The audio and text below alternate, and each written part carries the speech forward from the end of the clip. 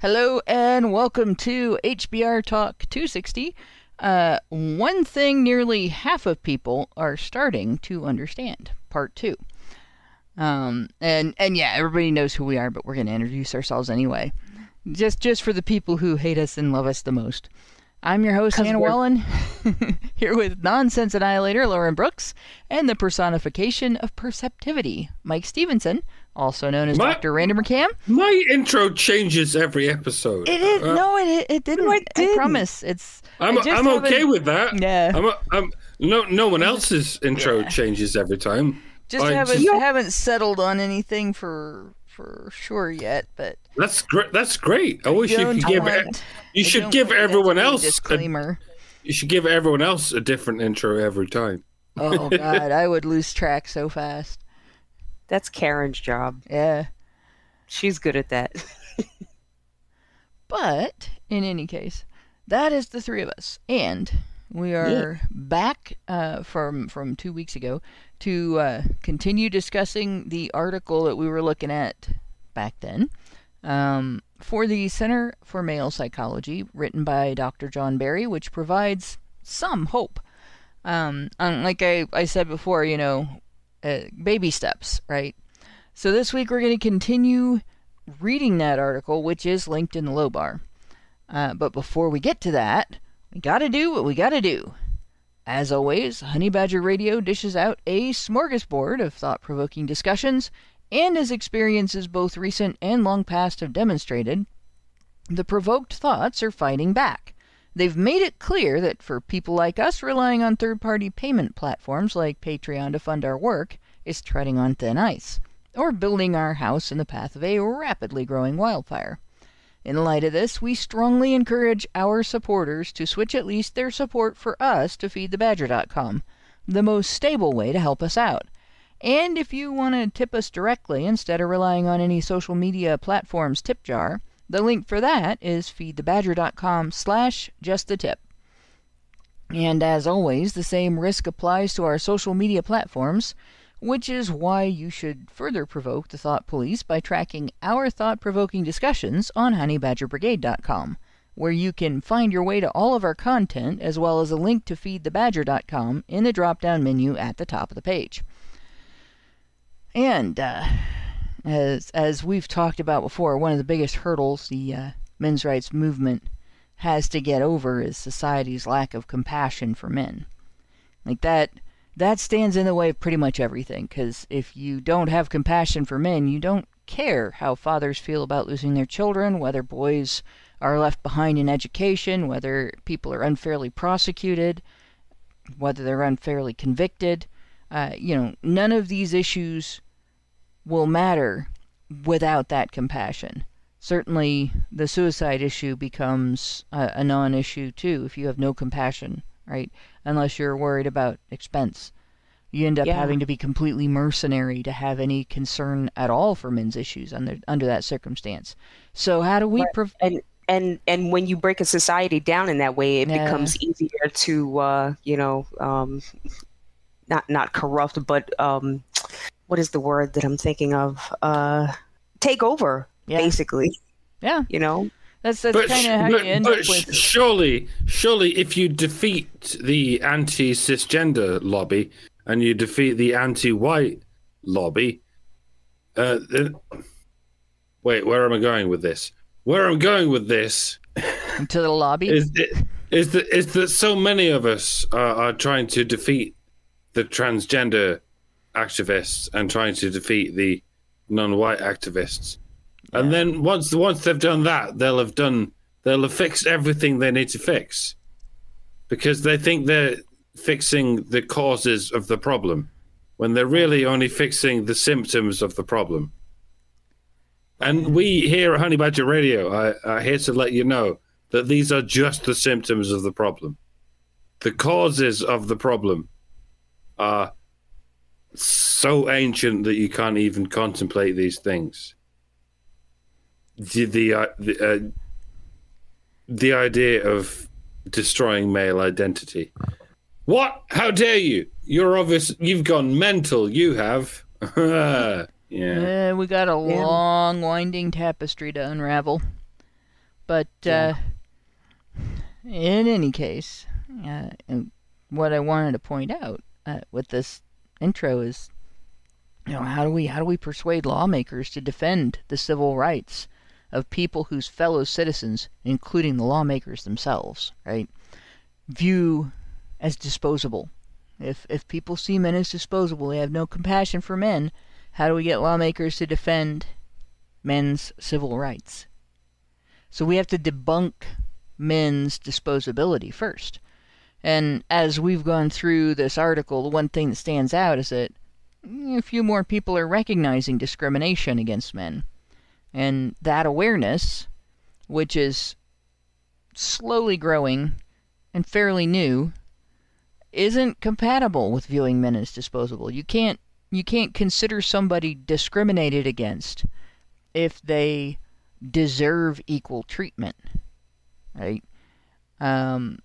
Like you can't fail, or rather, you can't consider somebody discriminated against if they don't deserve equal treatment. Right. Like equal treatment. What are you, some kind of communist? No, heavens no, Hannah. We need to give women better treatment than men, and then we will be safe from communism. LOL. That's what they said in Russia during the revolution. But this is a step in the right direction, as we're seeing in the article. It's a step down the path we need to take. So I guess the best thing to do is start reading along and see where the path goes. So, at the graph we were at before, and we talked a little bit about this graph, and pointed out there are some countries that are very, very much aware that our foray into feminism around the world has done damage to men. And then there are countries that are a little less aware. And the United States is not in the most aware part of the list. The UK isn't either. But we're in the middle, which is better than I thought we would be. So the authors of the survey commented that compared with pre-COVID, more people think things have gone far enough. In other words, we're done now. Feminism has achieved what it needs to achieve. We can stop. That's far enough, right? The fact that opinions have shifted in the past few years suggests that the gender empathy gap is not set in stone, but is, at least to some degree, changeable. Another graph, page 7 of the survey, shows differences on average across the generations. 53% of millennials and 52% of Generation Z agree with the above statement about discrimination against men. More agreement than Gen X, 46%, or baby boomers, 40%. And I'll go back to the above statement because it's been 2 weeks. 48% of participants agreed somewhat or strongly that we have gone so far in promoting women's equality, and we did talk about the misuse of the word equality there, that we are discriminating against men. Like, you can't promote equality by discriminating against anyone. And as memeable as it is, it's such bullshit that we keep heaping blame upon the boomers, or upon the Zoomers, or upon Gen X, or Gen Y, or Gen Z, whatever they are. Because all of the above generations have been subject to the same bullshit, the same gynocentric, feministic, and yes, I'm going to say feministic, even though that shouldn't be a word. Misogynistic shouldn't be a word. It should just be misogynist. But they added an extra syllable just to make it sound even worse. Misogynistic. It's even worse than misogynist, even though misogynist. Say when it's yucky. So. and yeah, I just feel like it's such a distraction to have this fight between boomers and Gen Xers and millennials and Zoomers. When, like I said, we've all been subject to the same bullshit. It doesn't do us any good to fight against each other as generations of all things, because that just pits parents against children and grandparents against children, and even if you tally it all up, great grandparents against children. Like, for fuck's sake, families are not the problem. This was the original fucking firing line of the Marxists, which has been going on since before generations were even labeled with anything. The whole idea of Marxism was to pit families against each other, to destroy the family unit, and this is why we're only playing into their bullshit by playing boomers against Gen Xers and millennials and Zoomers. Like, we're all just different generations of the same thing, or whatever we feel like figuring out about these things. Like, tempting though it is to call boomers a bunch of fucking cucks who caused all this in the first place, tempting though it is to call millennials the people who brought this into fruition, tempting though it is to call Zoomers the ultimate result of this bullshit, who are bringing it into the unspeakable future. Like, generations are not. No generation is to blame for this bullshit. Feminism is to blame for this bullshit. Exactly. Uh, It's been going on since the silent generation. Right. It's a little older than that.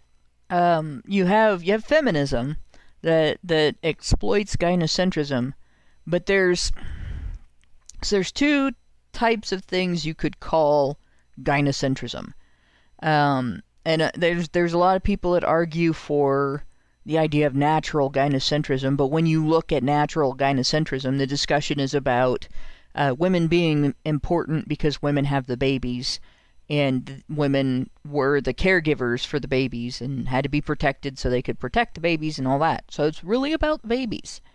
And not so much about the women. It was just layers of protection around the baby and the capacity for reproduction. And I mean, if you kind of understand it if you hunt or you have someone in your family who hunts, especially if they hunt like deer in an area where there aren't so many deer.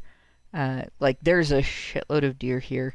I'm in Ohio, so they're like rats.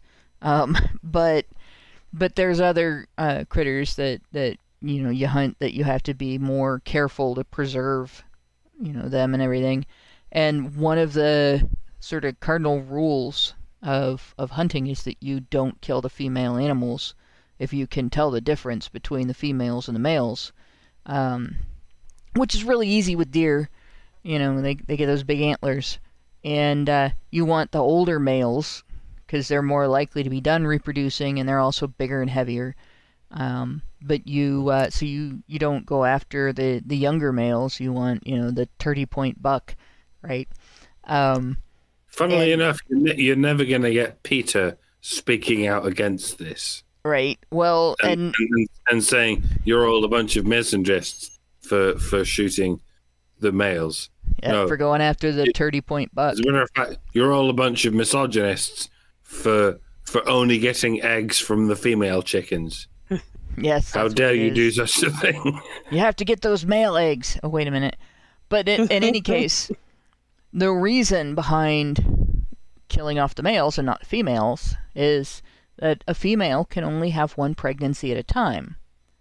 But if there's a shortage of males, one male can impregnate multiple females. And so that's sort of the premise behind the belief in natural male disposability and natural gynocentrism. But when you really think about that, it's not about the woman. It's not about the mother. It's about the children. It's gene centrism. It's baby centrism. It's carrying on the next generation centrism. and women just benefited from it by becoming important as a protector of the thing that is actually valuable, which is your ability to reproduce and carrying on to the next generation, right? So along comes in the 12th century in Europe, among the aristocracy, in particular French aristocracy, this idea of romantic, chivalric romance, but romantic love and a gynocentric attitude, venerating women, aristocratic courting where you don't just make an arrangement and the marriage happens, but the suitor has to win the hand of the maiden and so on. It's worth pointing out, by the way, that romantic ideology has existed ever since Rome. Right. That's why it's called romantic. If Alison's listening, I expect her to pop in any time and say, "How dare you? Rome was awesome." Well, in any case, they came up with the idea of courtly love and the idea of male sacrifice because women are just so great that they're worth it, and so on. And over the centuries, that has warped the thing that we think of as natural gynocentrism that isn't actually gynocentrism into this twisted bastardization of women's role as an important part of parenting, of family and so on, into women just being important because vagina, because X chromosomes, like no other reason, nothing special about women, just women. And all of a sudden, women deserve safety nets, and women deserve to be treated like a lady, and you don't have to act like one, you just get to be treated like one anyway, right? Exactly. Like run around like me, getting mad at people and telling them to fuck themselves sideways with a chainsaw, and still have somebody lay their coat over a puddle so that you don't get your feet wet. Exactly. And pull your chair out, madame. Yeah, don't do that to me, because I will fall on the floor. This is why I'm all about ancient Greek society, because that's what it was before Romans took it over and made everyone a bunch of simps. Yeah. I mean, I suppose that there were certain advantages that were brought about by the Romans. I'm just saying, if we can find a perfect middle ground between the Romans and the Greeks, then maybe we can advance society. Right. In a, dare I say, progressive. It's so ironic. Just not the progressive that progressives mean when they say it. Yeah, it's so ironic that society was able to progress from the dark ancient ages into the enlightened ancient ages, using societies like the Greeks and the Romans that kind of finally said, hey, maybe men are important too. Maybe men are awesome too. And maybe they brought it too far because they operated on that paradigm where they were very much in love. But at least they operated for like 1,000 years before they went under. Yeah. Like the society we're living in now has been operating for, well, I guess I'll leave that open to the commenters to wonder just how long our gynocentric society has been going on. Well, the thing is, it's sort of infected a bunch of different societies. Like we have seen it go around the world, and for people who think, yes, but what about Islamic countries? They're gynocentric as well. And in fact, part of what contributed to the development of European gynocentrism was Arabic poetry. And if you want to know more about that, It is the front page. The description of this is the front page of gynocentrism.com. Just the introduction, it has a great deal of information. Visit the links, read the links. You'll find out, what I'm talking about here. But the point in regard to the difference between the idea of natural gynocentrism, which is really not gynocentric, but gene-centric, versus the gynocentrism that we see today, which doesn't have a purpose, doesn't have an anchor, doesn't have any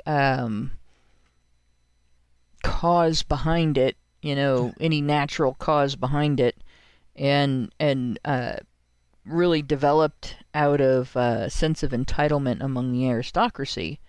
Like, that gynocentrism is malleable. That can change because it was inflicted on society that was free from it before it was inflicted, right? And so it can be dismantled. It can be brought down. It can be cured. It's like a mental illness, and it can be treated, and we can, I don't know how many steps it takes to get over gynocentrism addiction. It's a little bigger than any other addiction that we have because it's a society-wide one. Maybe more than 12, but we can make those steps. So what we're reading about here is one of them.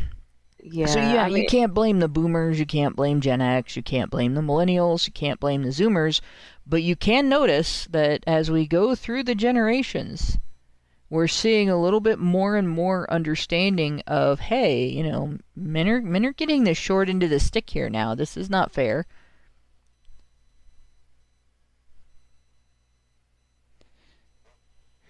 Lauren, were you starting to talk? Yeah, no. I mean, I was gonna say something before you moved on, but it's fine. We can just go ahead. No, go ahead.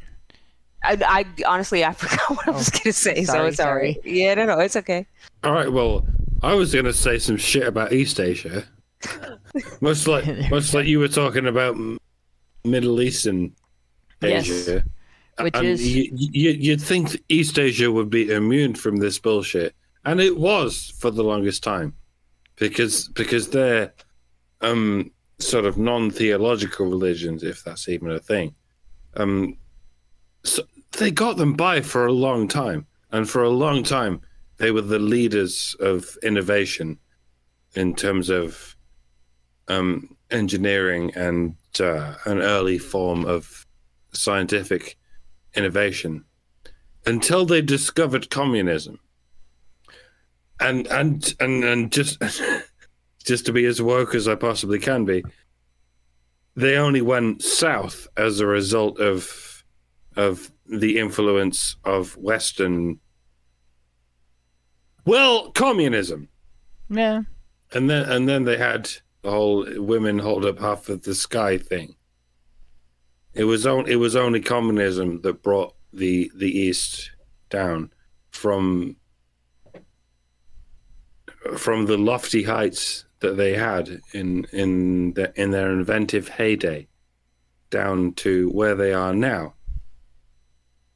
And though we blame the West for feminism, perhaps quite rightly, because we did kind of popularize it, but we popularized it among the East as well, in the form of communism. And what happened to the USSR once upon a time then happened to China and various other countries around it.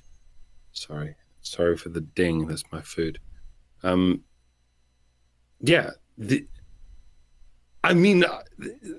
main villain of this story is communism. Right. Yeah.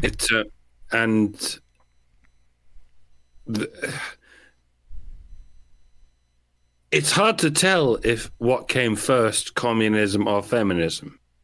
Well, feminism is a collectivism that is communist in nature, like that existed sort of pre-Marx, and feminism has always just been a collectivist, communistic exploitation of society's gynocentrism. So feminism has kind of existed alongside of the ideas that make up communism as sort of a we see your victim class, your economic victim class, and we raise you gender victim class, right? Yeah. And so this is like these are things that are, it's almost like taking a look at two trees that grew intertwined and developed shared roots and shared branches, and asking, well, which one of these trees created the other? Well, they came from the same thing. They're the same thing. Like they're not separate.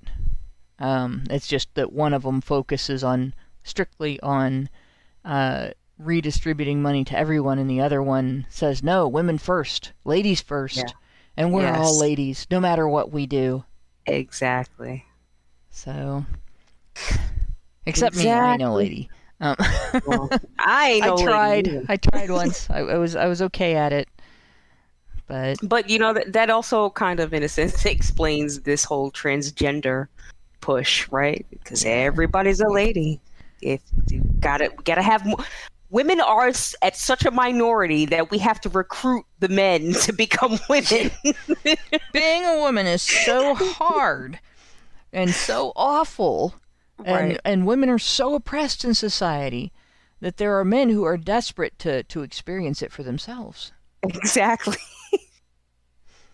Yeah. This is totally not about female privilege, right? So, going on, this survey showing a global increase in awareness of men's suffering? Could it be that the campaigning efforts of people like the Mankind Initiative have had an impact? That would be a massive achievement, not least because experience shows that just because we make people aware of men's suffering, example the fact that 75% of suicides are male, that doesn't guarantee they will sympathize. In fact, victim blaming is common, and once people start thinking men are to blame for their own problems, or that men are a privileged elite, they tend to be resistant to recognizing men's suffering. Like, that's the hardest thing with male suicide, too, because you start talking about this, and some idiot feminist comes in and starts talking about toxic masculinity, and the first thing that you hear, men won't talk about their problems. Right. And it's such... But if they do, what happens? Right. They get chastised, they get criticized, they get ridiculed for doing it. And so I think that this increase in awareness is really, I think it can be boiled down due to the existence of the internet, right? And because we're able to talk to people in other countries, and the things that are happening in their, like, let's say in India with their ridiculous, I forget what the laws are that the dowry law. Right, exactly. But yeah, if it wasn't for the internet, there wouldn't be this international like discussion about what's happening, and we can connect, we can compare and contrast what's going on. And even if it's just, hey, someone who has immigrated to America from India is interested in looking for, or interested in finding that news, they get it and they spread it, and it's like, well, okay, well, I'm here in India. This is what's happening over in my country. People start to listen. They start to hear, and that's how things happen. And that's why, like, what we do when we talk about these things, people like to dismiss it as, oh, you're just talking, oh, we're still talking about feminism and blah, blah, blah. Well, no, it's not just talking about feminism. It's talking about advocacy in legal areas where people are actually suffering across the globe, and that, I think, is invaluable. Yeah, So Yeah, thank God for the internet, because in the 90s, not that anyone talked about politics in the 90s, but if and when they did, people in the West would be saying, "Oh man, India is so misogynistic," yeah, and in India they'd be saying, "Oh man, the West is so misogynistic." Every country in the world, having no point of reference other than the television and the newspapers, would carry on saying, "Oh man, all the other countries in the world are so misogynistic, but we're not. So we need to improve. We need to be better than them." And every country in the world will be doing this. And this is what happened from the 60s right up until the 90s. Actually, long before the 60s. I mean, feminism has been going on for... It's hard to tell when it started, but it didn't start in the 60s. It started in Europe and America in the 1910s. What we recognize as feminism today traces back to about the mid-1800s. There were writings that everything that we look at today was based on, and when the suffragettes, created their writings, their work, and the ones in the UK started engaging in terroristic acts, and the ones in the US wrote a mockery of the Declaration of Independence called the Declaration of Sentiments. They were based on those earlier writings, which were very hateful toward men. Like feminism, its entire basis, its foundation, the writings on which every feminist practices today, whether you're a gender feminist or a choice feminist or a communist feminist or a thumb up your ass feminist, otherwise known as a Twitter feminist, like your shit, everything that you do traces back to feminist writers from the 19th century who wrote about how terrible men were and how oppressed women were by just the fact of men being in positions of responsibility in society, and women not being in positions of responsibility in society. That's it. And that's patriarchy theory in a nutshell. And these women, these feminists, presumed that this status in society was created by men against women's will and inflicted on women from the outside, completely out of women's control. And it was the only thing keeping women down, and women's position they considered to be down. And that was that, right? That's where the crazy conspiracy theory, known as patriarchy theory, was born. So feminism is a couple hundred years old, unfortunately. But the attitudes behind it go back to that old, gynocentric aristocracy in the 12th century Europe. So, like, it's all rooted in entitlement and anger. But I guess that's why feminists tend to do this thing where, guy complains, I have never been in a relationship. I'm 30 years old. I've never been in a relationship. Nobody loves me. Nobody wants to be around me. I'm despondent and melancholy and lonely and sad, and I think I'm just gonna end it all. And he's been told, right, you should talk about your problems. You should talk about your feelings.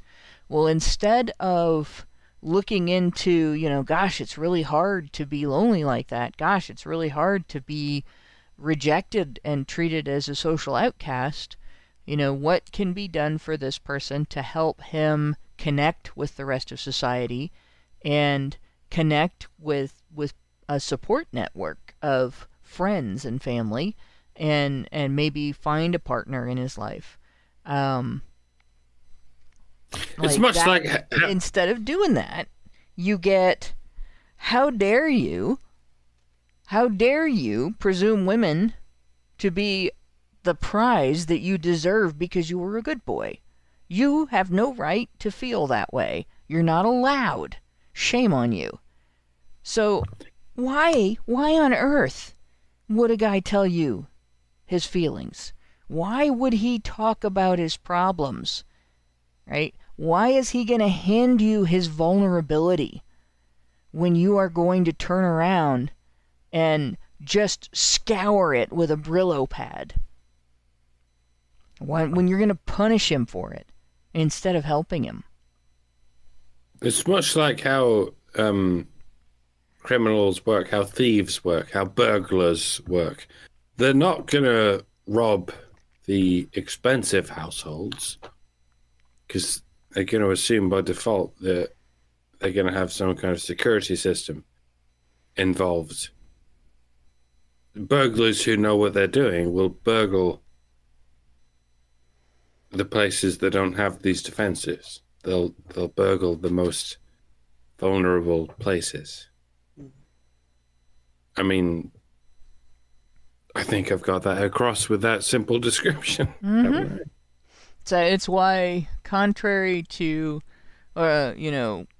intuition of a normie, you're more likely to get robbed if you're poor than if you're rich, because if you're rich, you can afford a security system. Even if you're middle class, you can afford a dog, right? But if you're really poor,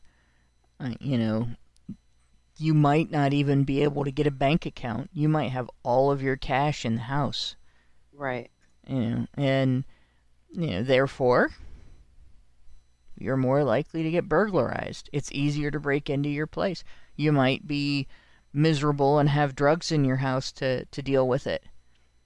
You might be on Medicaid and have all kinds of medications because once they find out you're on Medicaid, doctors just start throwing all kinds of things at you. Psychiatric drugs, anti-inflammatories, whatever they can prescribe. Oh my gosh. Like, oh, well, we can treat this. We have about 50 million magic pills you should be taking every day. Oh, God. Because we're not going to suggest therapy because you're not going to be able to pay for that. But you can take all the drugs you want, That's and of course, they can be stolen and resold. So, of course, if you're poor, you're more likely to get robbed. And if you don't have society's compassion, if society doesn't give a rat's ass about you, you're more likely to be abused. Women feel like they're vulnerable. Women feel like they're weak. Women feel like they're in danger and they're exposed and they're targeted and all these other things because that's what feminists tell them. But the overwhelming majority of victims of violent crime are men. The overwhelming majority of completed suicides are men. The overwhelming majority of homeless who don't get to stay in a shelter, the ones that live under a bridge or in a tent on the street, men. And when they want to talk about those problems, when they want to talk about what they're experiencing, what do we hear? Well, the overwhelming majority of perpetrators are men. Like, so that makes it the victim's fault because he shares a gender with them?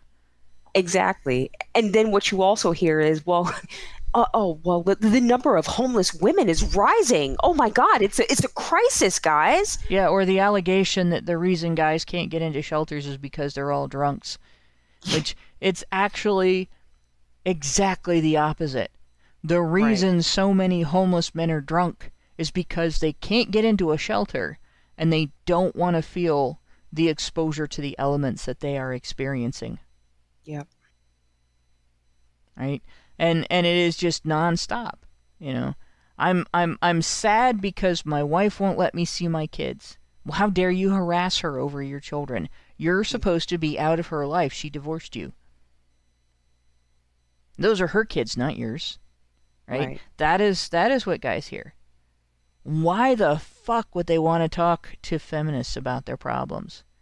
Why would they want to talk to feminist-trained therapists? Right? Because they get all their information from CNN. Yeah. And the like, or whatever your localized equivalent of CNN is. And they're like, well, everything is my fault. I should keep capitulating to the very same thing that made me homeless. Well, they do if they live in an airport. Yeah, or what they do if they have, internet access is they go find the people online who are talking about these things, and then the media goes behind them and says, well, look at all these misogynists. They're gathering in this one place. Oh my God, look at all these far right incel miscreants, right? It's just the dregs of society. They're going underground. They're getting more. It's a terrorist cell. Oh yes, it's ridiculous. It's ridiculous. The terrorism of words. Yeah. You have to be careful, if you blow up the internet, you might die, but it's okay because in the afterlife you get 72 genders. Yeah. Like 8 years ago, the phenomenon of MGTOW was on the radar of these militant feminists. But you'll notice it dropped off since then. And now all they're talking about is incels. If they want to insult you, they don't call you a MGTOW. They call you an incel. Mm-hmm. What does that say to you, folks? Yeah. I'm tempted to just leave that question open and let the commenters say exactly why is that the case that these feminists just let the phenomenon of MGTOW drop off their radar so that they could call everyone who disagrees with them an incel. Yeah, I can explain it for you right here and now, but I'm going to leave it open as like a chess puzzle for you to figure out for you to go on, Anna. I have a very dark take on this. All right, so in terrorist organizations, actual terrorist organizations like ISIS and Al Qaeda and those, right? They exploit their society's incels. They don't necessarily call themselves that, but men who just have no chance of marrying and raising a family, which is incels. And those are the guys that they convince. They take them into some beautiful garden somewhere, in an oasis, and give them hashish and tell them this great story about, what it's going to be like in the afterlife, and they'll get their 72 virgins and blah blah blah. Convince them to strap a bomb on their chest and go into somebody's wedding and blow themselves up and kill as many people as possible. That is how they recruit. And they're looking for people who are already depressed, who've already lost hope, who feel like they have nothing left to live for. And the difference between that society and our society, the thing that pisses feminists off about incels in Western society, is they're not obedient little automatons that will take those kind of orders, those kind of marching orders. They're a little bit more savvy. They haven't been indoctrinated with a religious outlook that makes them believe that they can be chosen and obligated to die for a cause. That is why feminists are angry with them. Because if they could be treated that way by our feminist, gynocentrist-run establishment, there would be an incel military force run by the government. they would exploit the fuck out of you until you died. And then they would use you to death, and then they would use your dead body against the enemy. Like, that is what that establishment does. And that is why incels are under attack. And should remain independent. Because you do have something left to lose. You have your individuality. You have your independence. You have your autonomy. You have your humanity. Those things should not be taken away from you. Right. Nobody has the right to take those things away from you. And it's worth pointing out that as far as the powers that be are concerned, they don't see any difference between an incel and a cell. As in an involuntarily celibate and a voluntarily celibate. Like a man who lives his life without any capitulation to the holy touch of a woman. A lot of you in our audience will have encountered this whenever you attempt to present an argument against a feminist and you're presented with a counter argument. Well, you're only saying that because you haven't had the goodly, holy, celestial touch of a woman, therefore you're wrong. Most of us have encountered this, even 10 years ago, before we got as far as we are right now. And that's what all this comes down to.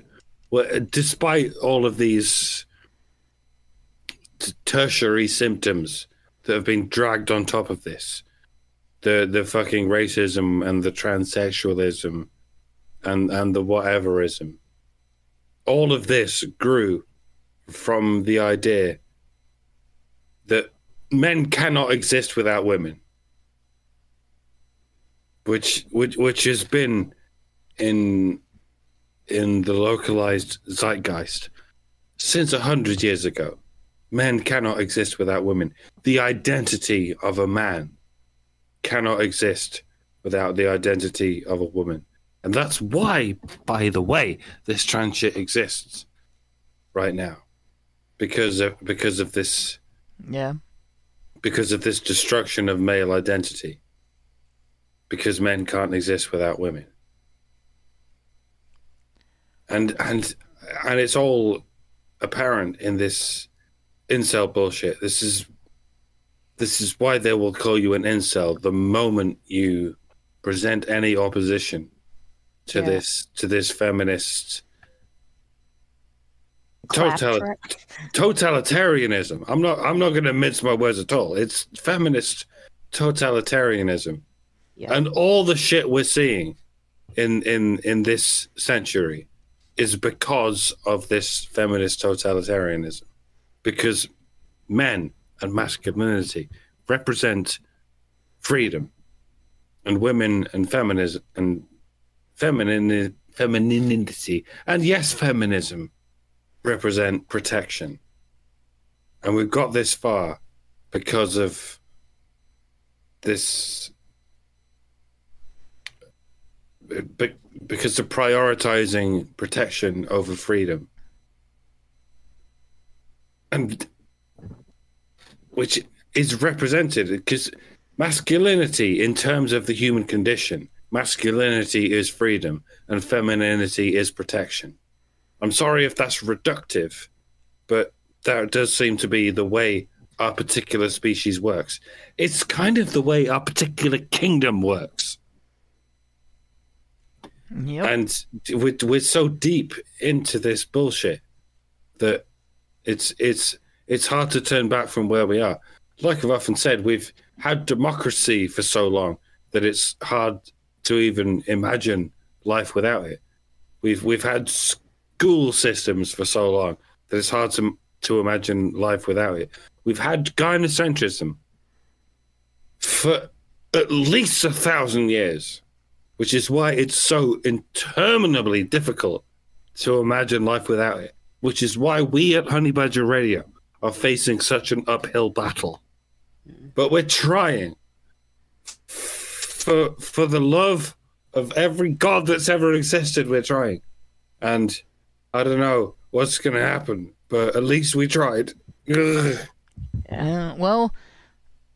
starting to figure out that the men are facing discrimination, that men are suffering, and that we've hit a point where they can say they feel that feminism has gone too far. Like, that's a first step. Eventually, you're going to see more and more people looking into feminism and going, "It was too far from the beginning," because it was off on a tangent instead of forward. Like, the tangent was this lie about female oppression and male oppressor status, and going forward would have been, equality of accountability, and seeking equality of freedoms and rights to go with that accountability, without trying to trap men in a gender role that maintains obligation to women for women's benefit, without any benefit to men, and without any reciprocal responsibilities for women. But what did feminism do? They tried to free women from all of their obligations, all of their restrictions, all of their everything, that they felt was just too hard to deal with. But they wanted to preserve all of the obligations that men had under coverture. Exactly. Right? And those obligations were the reason that women had those restrictions. If somebody is financially responsible for you, and they have to pay your taxes, and they have to support your children, and they have to make sure that you are fed and clothed and have a roof over your head and all that stuff, and part of your living expenses come out of your own property. Like, if they're responsible for managing your wealth, then they have to have the right to override you.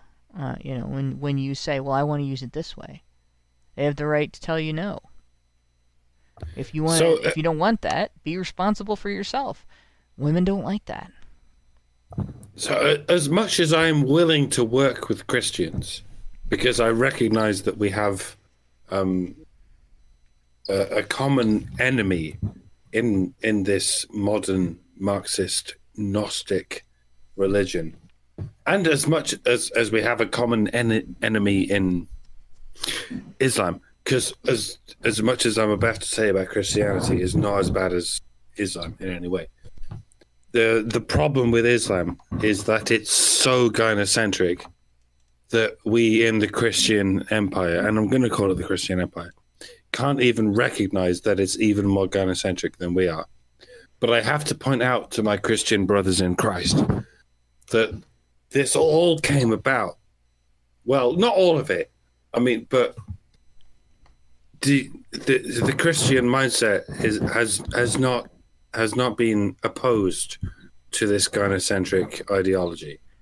It's kind of been instrumental to it.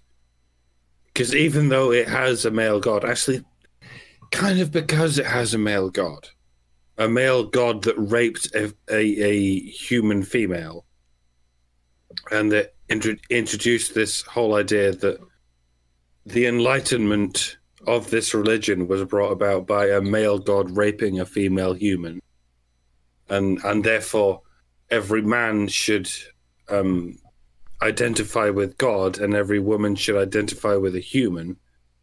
It judges women by the standards of a human, and it judges men by the standards of a god. Do you see how that might have been, like I'm saying, instrumental to how we got here in the first place? And yes, I'm aware that so much of European and subsequently American society was built upon this paradigm of man should be treated to the standards of a god, and woman should be treated to the standards of a woman. Right, we've got quite far. We've gone a long way on this paradigm. And well done for reforming the religion. That's what religions should do. They should reform themselves in order to keep, dare I say, progressing to the point where we can improve the we can improve the nature of human existence, where we can improve how we all live. I'm not going to say we should go back to how we lived 2,000 years ago. Whatever ideology we've existed under in the last 2,000 years has clearly improved our lives, has clearly improved well-being of our particular situation. But at some point we have to say, okay, we've done well, but when do we pull this shit back? Yeah. And say we've done well enough. How much is too much? So before we go on, I'm going to address one thing as I think the only Christian on the show. Atheists never get Christianity right. Like, they'll make proclamations about the stories of Christianity and the tenets of Christianity and the beliefs of Christianity based on let me put it this way, the most oversensitive interpretation of biblical verse possible. But nowhere in the Bible does it say, does it classify the conception of Jesus as a rape. Nor is it described in a way that, if you're not a feminist, is fitting of describing it as a rape. Like, now, if you're a feminist, you might call it that because of the power dynamic, right? You might say, well, Mary can't consent because God is a god. But I call bullshit. God gave humans free will. In all things. So, yes, Senior Sticks, I am a Christian. And I'm probably not normal by your perception of Christian standards. So I don't go sit in church and stuff like that. But I do practice the religion.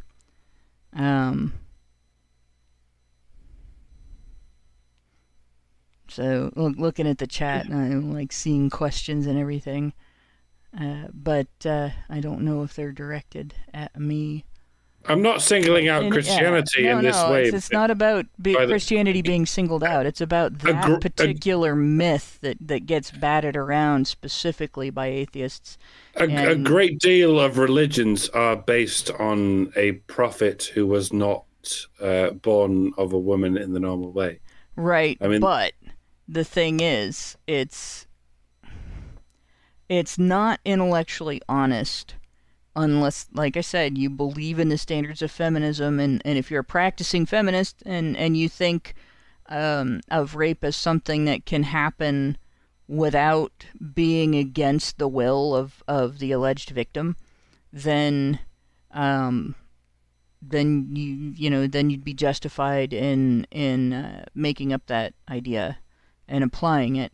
It really wouldn't apply for people who are believers, because we weren't going to think of God that way, and we're not going to think of Mary that way.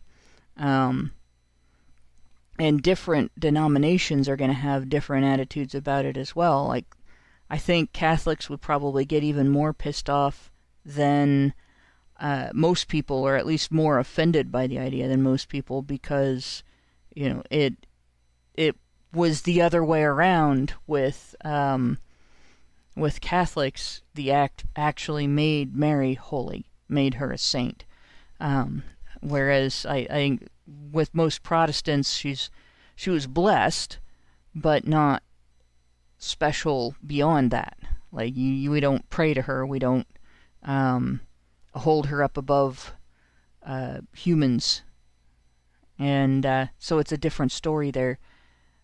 And it's it's hard to I think it's hard to explain a lot of things like this to non-Christians, and in particular to atheists, because atheists are sort of predisposed to interpret the Bible in the most uncharitable way possible and in the most rigid way possible as well. And it kind of makes for a lack of discussion there. But God isn't necessarily male either. God's referred to as he in the Bible, and using male terms. But there's also a verse that says in heaven they are neither male nor female. So male is used because it's something that humans understand, not necessarily because it's something that's true about God. But in that human understanding, we certainly don't want to take God and make God, with being the ultimate representation of personal agency, the ultimate false allegation recipient. Right? That just would be, I just can't sit back and let that happen. So, I mean, your point about the gynocentrism, like Christianity is gynocentric. It's gynocentric originally in the same way that gene-centric and child-centric societies are gynocentric. But over the centuries, churches have evolved it to a point where it's gynocentric in a different way, and it's partly because all of the social stuff in the churches is run by women. All of the maintenance of the social fabric of the church is done by women. Like, you have, deacons and pastors and like the board that runs the church and everything, and that does the finances and does the rule setting and stuff like that.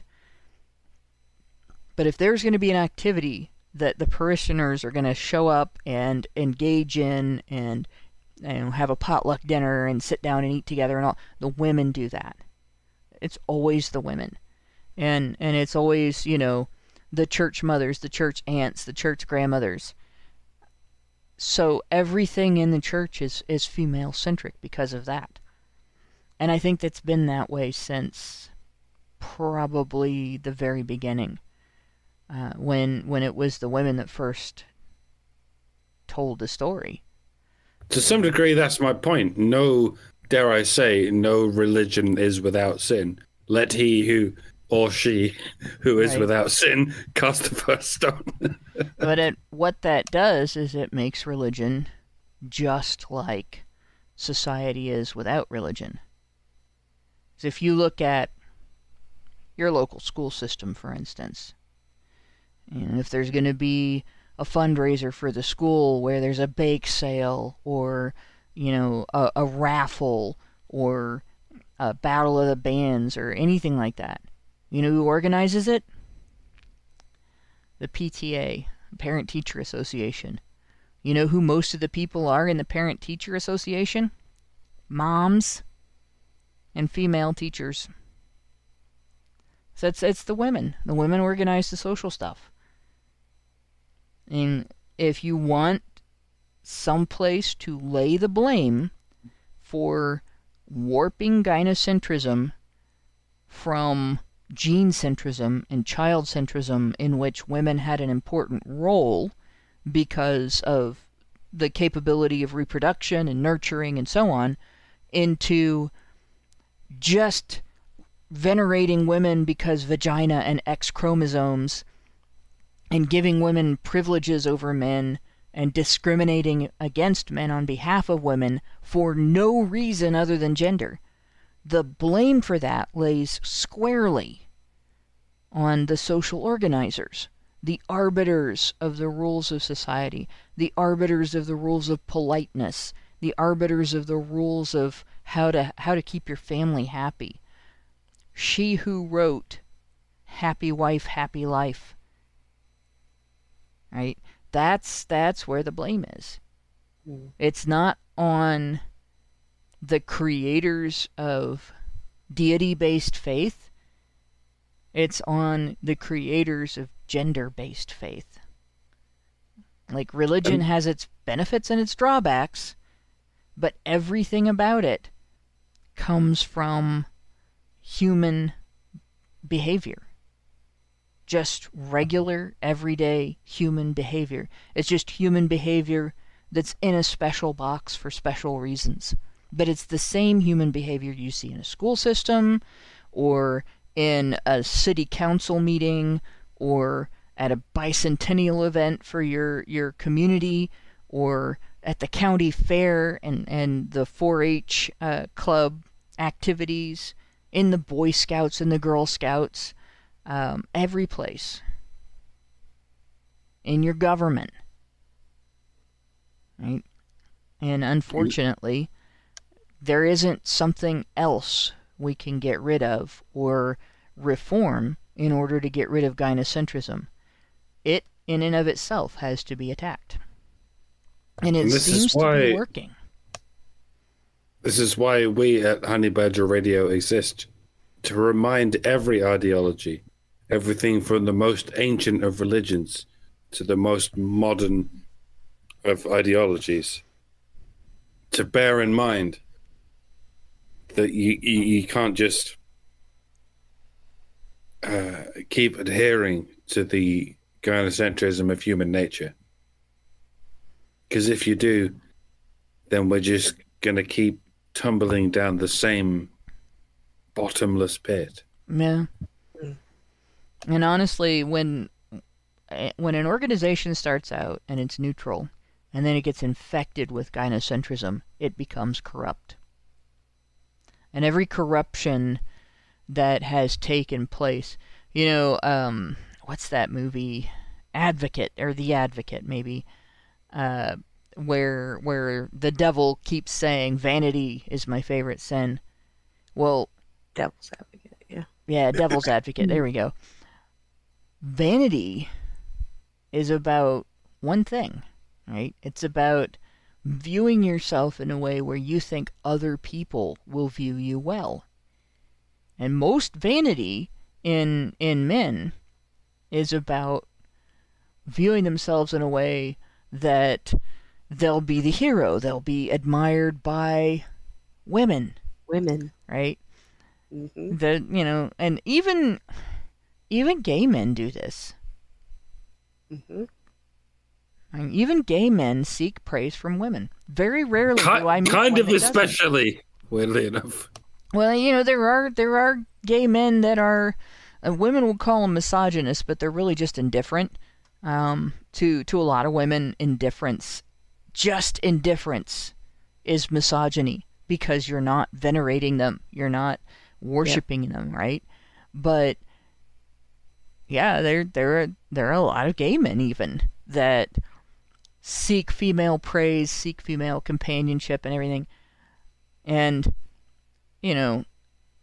their vanity might be divided. Like, if they're vain, their vanity might be divided between that and seeking a partner, which they're not going to seek from anyone feminine, right? But straight men, their vanity is all about women. Completely. Like, even being admired by other men can be just something to show off for women if they're not careful. And that pretty much is the inroad for corruption in all things, right? Your vanity or arrogance, all other things trace back to it. Greed traces back to it. Even in some ways, lust traces back to it. But it's still a gynocentric behavior. Not that men have to be that way. Not that women have to be that way. But I think it is that way. And, so if you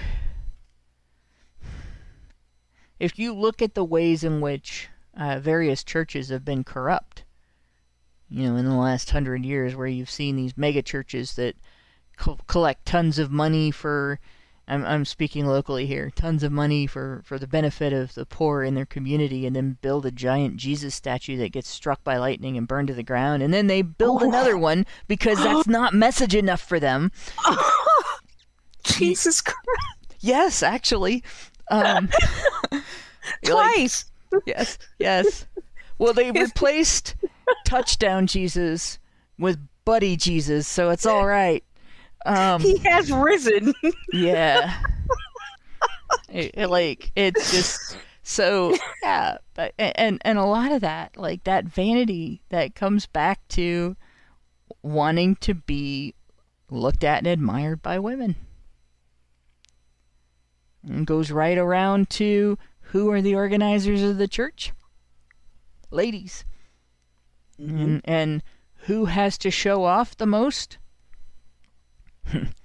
with jewelry and hats and knickknacks and pretty shoes and all that, and a giant Jesus statue. Women. And nobody does it better than Black women. Oh, good Lord, you want to see?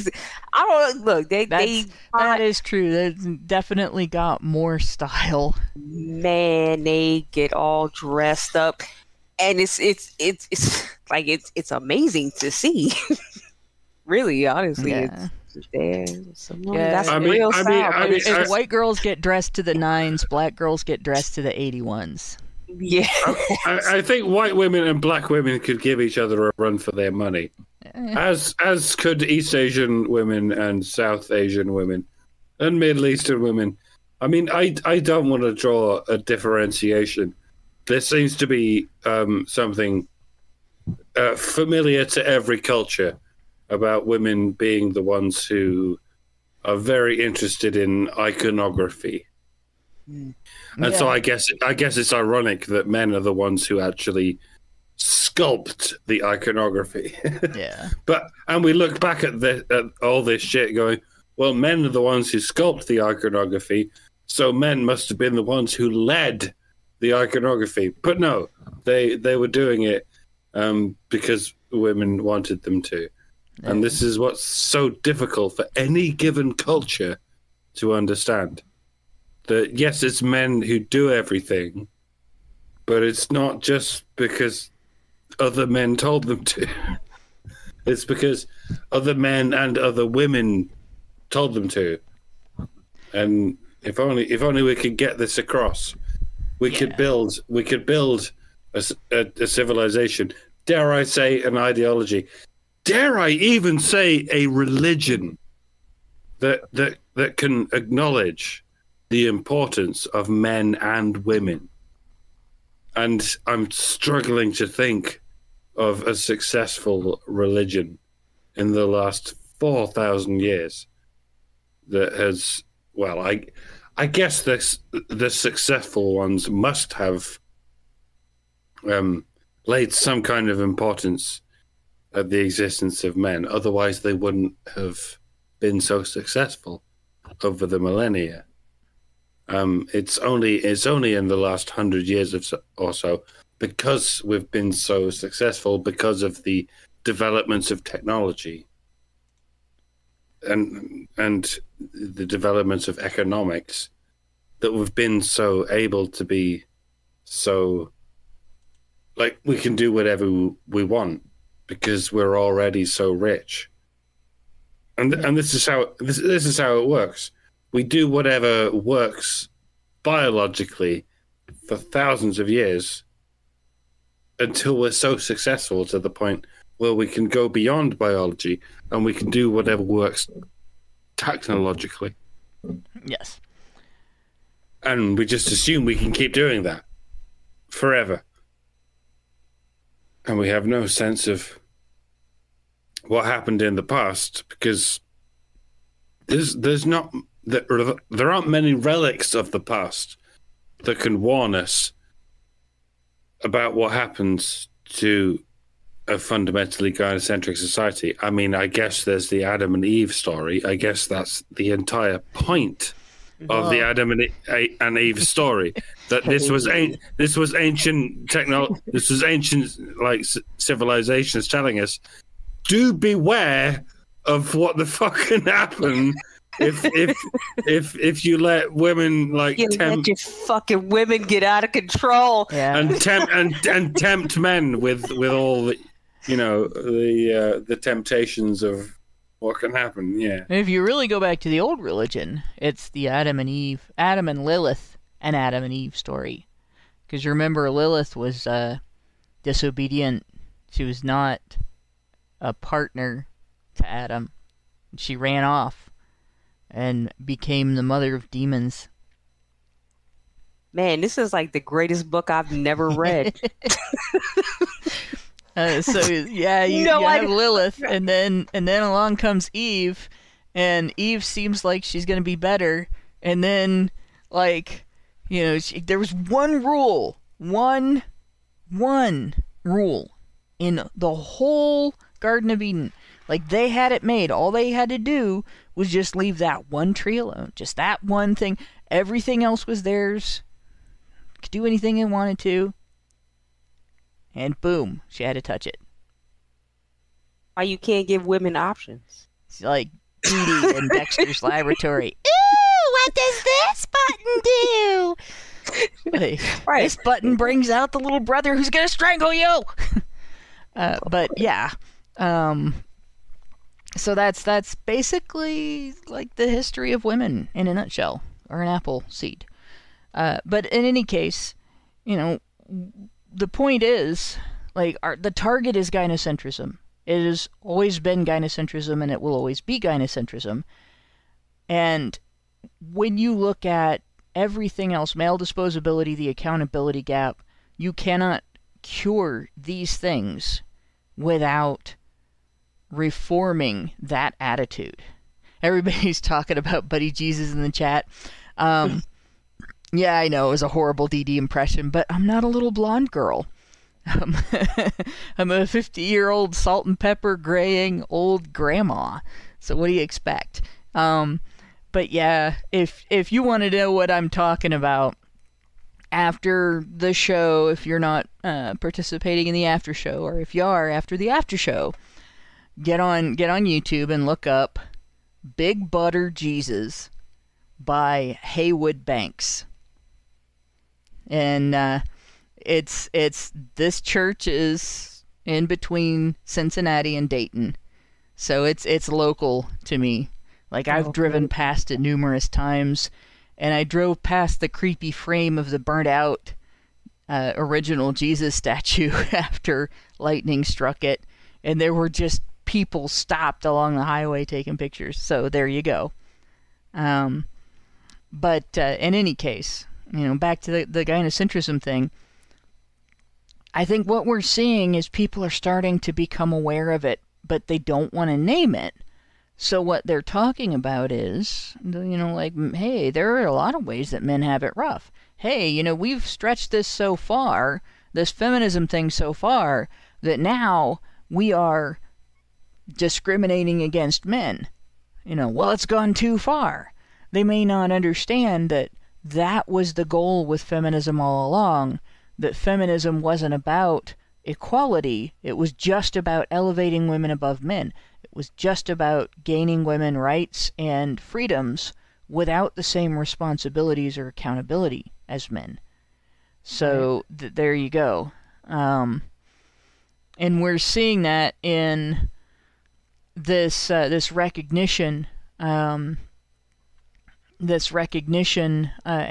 sympathy that is starting to come out. So going on with the article, so how would you know? Well, I'm going to read this quote. I know this is probably somewhere later in the article. This OECD research identifies gender inequality, but only when it goes against women. So that's because they literally don't measure the inequalities that go against men. That's normal in feminist research. That's how they avoid admitting that women are not really oppressed in comparison to men. So how would you know if you were discriminating against men? Actually, this is a lot harder to answer than you might think. Cognitive biases like gamma bias tend to be not to be recognized by the people who have them. But it is not just a question of unconscious bias. There is also the institutional bias, especially in those organizations which claim to be promoting gender equality. For example, and that's our quote, this OECD research identifies gender inequality, but only when it goes against women. Doesn't measure the inequalities that go against men. If they measured inequality against men, they would find that men too suffer gender inequalities, especially in countries characterized by medium and high levels of human development. They would notice fathers and families for sure. Yeah, I just imagine the level of just unawareness that you have to believe that men go through absolutely nothing, and that it's only women who are ever affected by anything that ever happens in this world. Men, they're fine. They're perfectly fine. They created this whole thing after all. Yeah.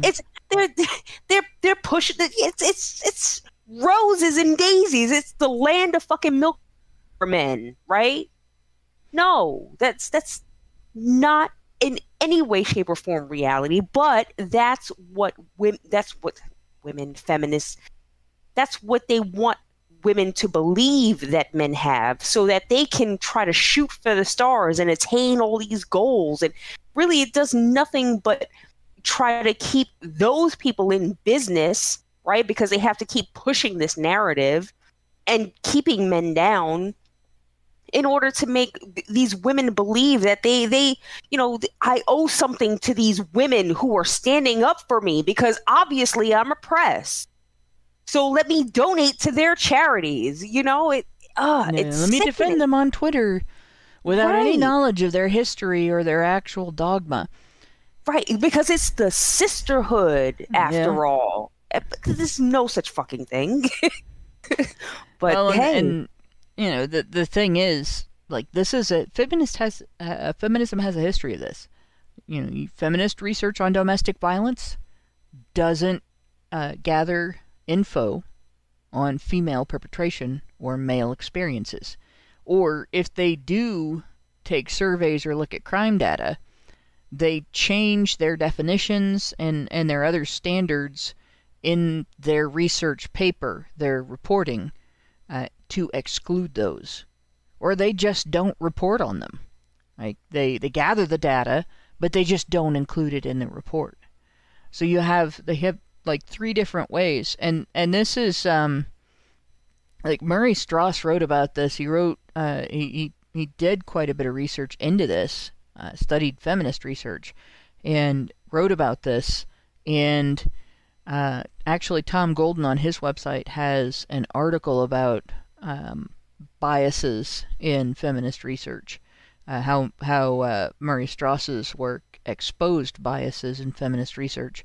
So there's different sources you can look at to understand this. They did the same thing with sexual violence.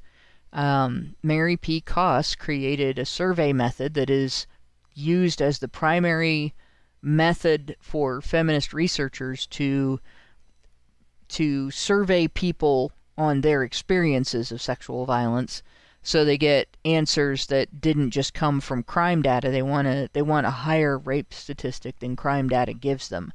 And in order to avoid getting data on male experiences, they defined rape to exclude female perpetration against male victims, specifically. And so again, you're looking at, like, this is not an accident. This is deliberate. And like, her only excuse was that she felt that it was inappropriate to call a man's experience of being raped rape. Like, that's it. That was all the explanation you get. They do the same thing with everything. If they're going to research poverty, if they're going to research crime data, if they're going to research anything that they consider to be a disadvantage. They'll just create definitions or set up standards within their research to completely exclude men's experiences.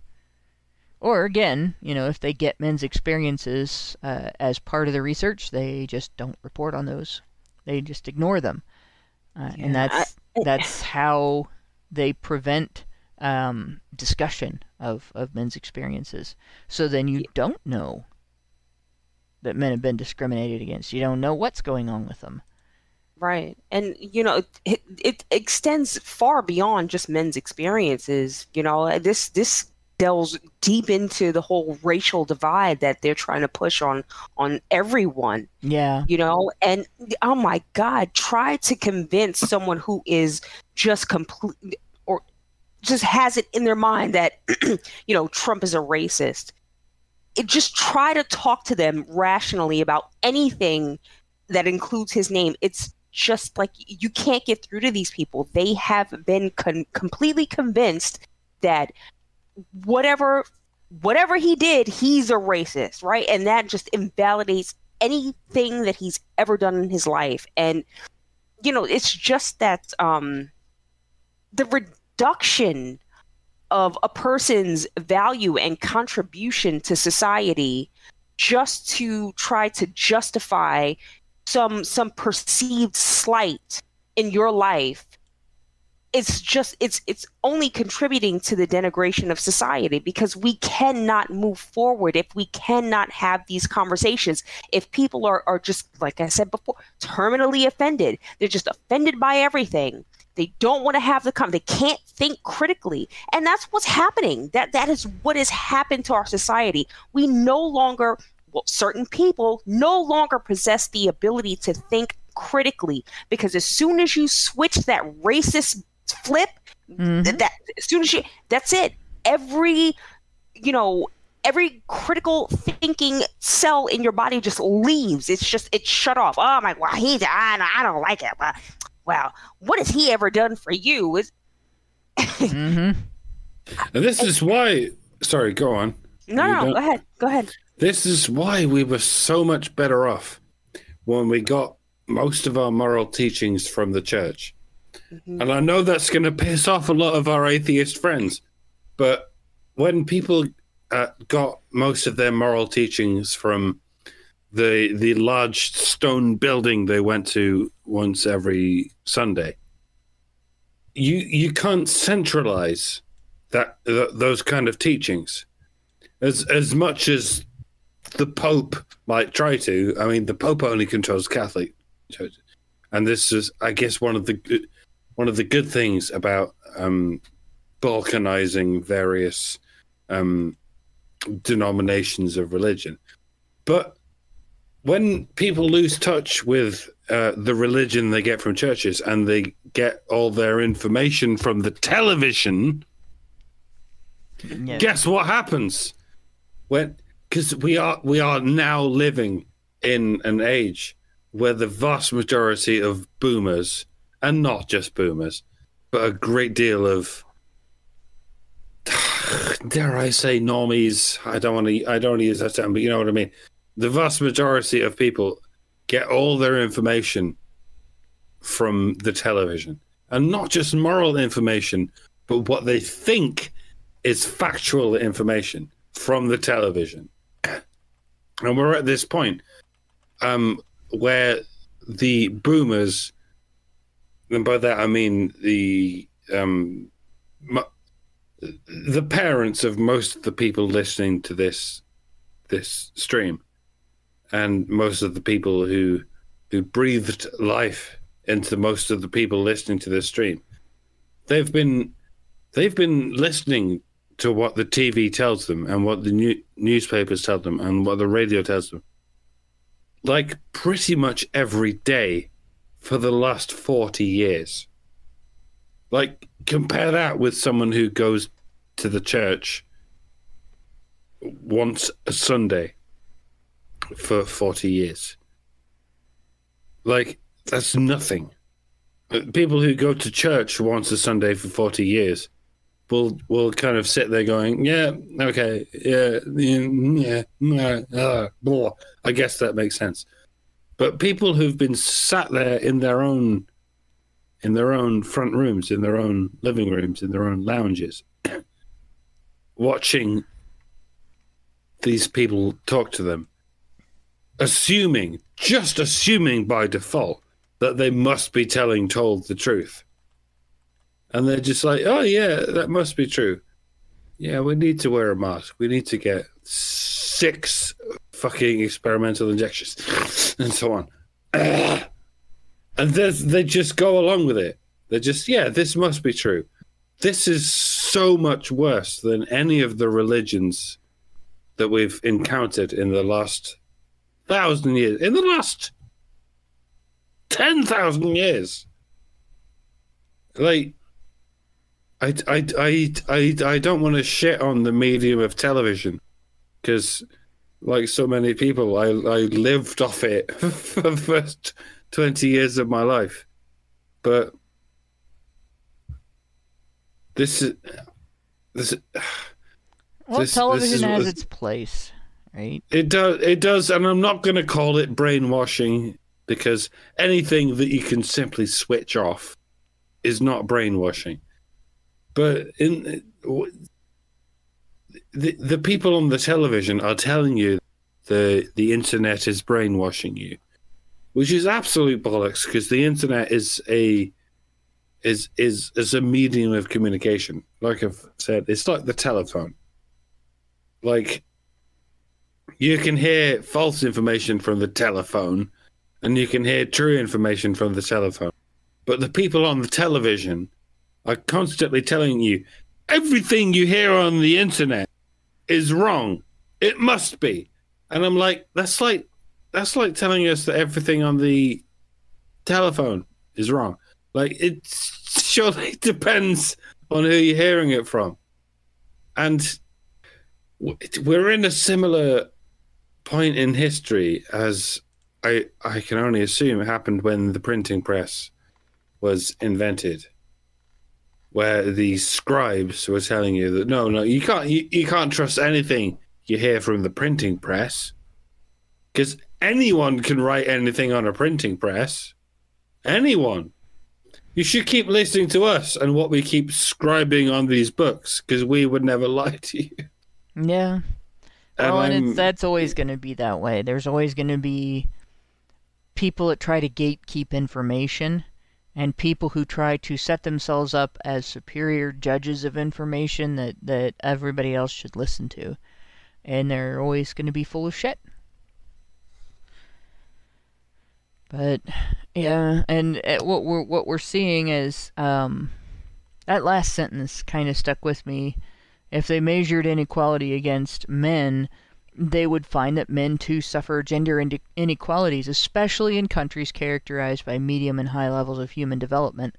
Like, we're talking, like Western society, kind of tough thing to call it Western society because now it's in a much larger part of the world, much wider area of the world, but having nuclear medicine, having the ability to put a transportation device in outer space, having the ability to park something in orbit and have it stay in orbit and not fall back to the planet, having the ability to look at things on the other side of the sun, having the ability to send things out into space to send information back to the Earth about things in space. Like, we're pretty advanced. We've got pretty high levels of human development. And in nations where those things are happening, like the United States, 75% of homeless are men, and 95% of unsheltered homeless are men. It's men that did the heavy work, the building, the construction, like engineering is what I'm thinking of. for that got us to those places, that got us to those capabilities, right? Like, women were involved, women did mathematics, women did programming, but it's men who went into outer space until going into outer space became routine. And I'm not going to call it safe because you're still going into outer space, right? But in comparison to the level of unknown and the level of danger that existed in the 60s, going into outer space is pretty routine now for astronauts. It's routine as it can be, in the way that, like, modern medicine has made neurosurgery, some aspects of neurosurgery, routine, and heart surgery routine. Now women are doing it, right? I'm glad Elon Musk is on the fringes of getting people to Mars, because if NASA was in charge of it, given that NASA is a government agency, yeah, the first mission to Mars would have to be all women. Yeah, and they would all die, and then we'd be like, oh, we should never send people to Mars again, because look what happened when we sent a crew of women there, and they all died. Yeah, not that Musk has not sent women into space, and he's done the all-woman thing, if I remember right. But again, like, it's not that it's not impressive. Like, I couldn't be an astronaut, but it's not as impressive as what the first men in space did.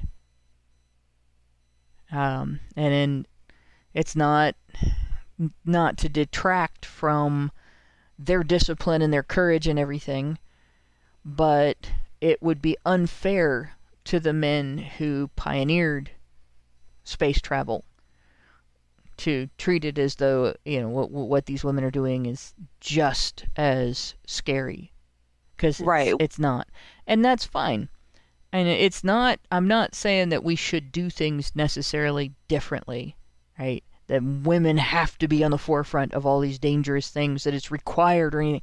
But when we act like I'm sick of hearing about the first woman to do something that men have been doing for decades or longer.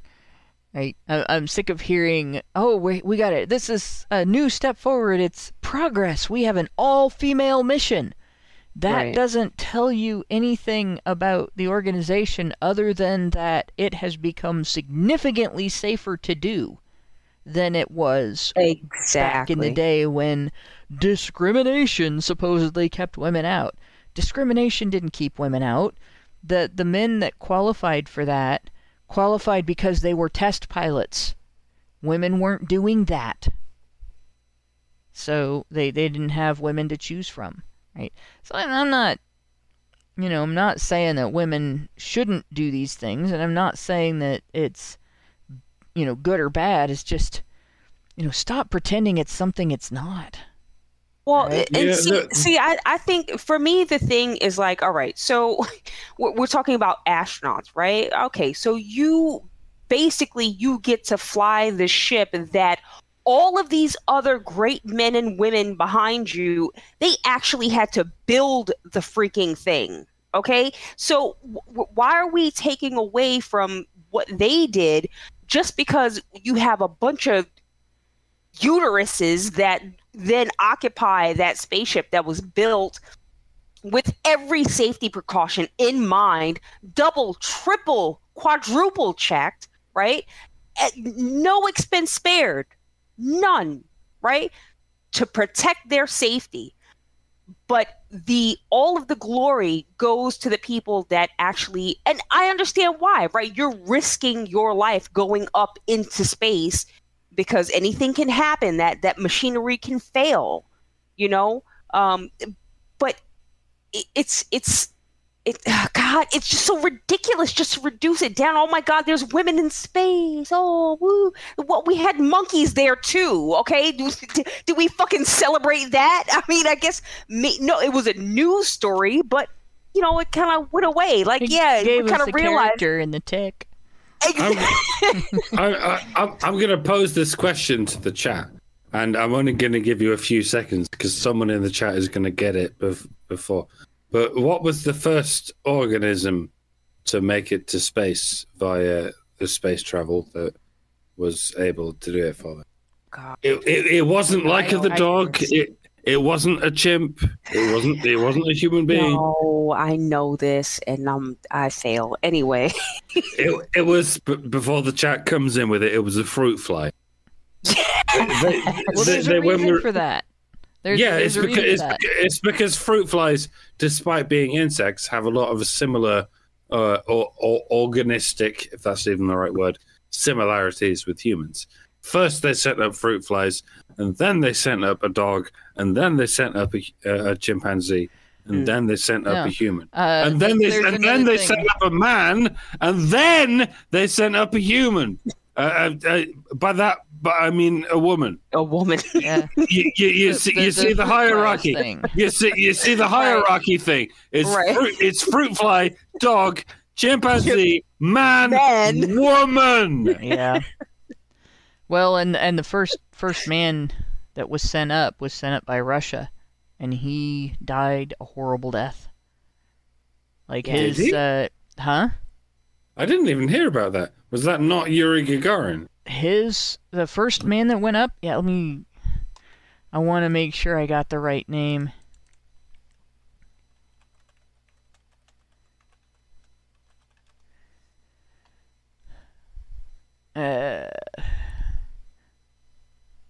All right. I feel like we're about... Make sure I can pronounce this correctly.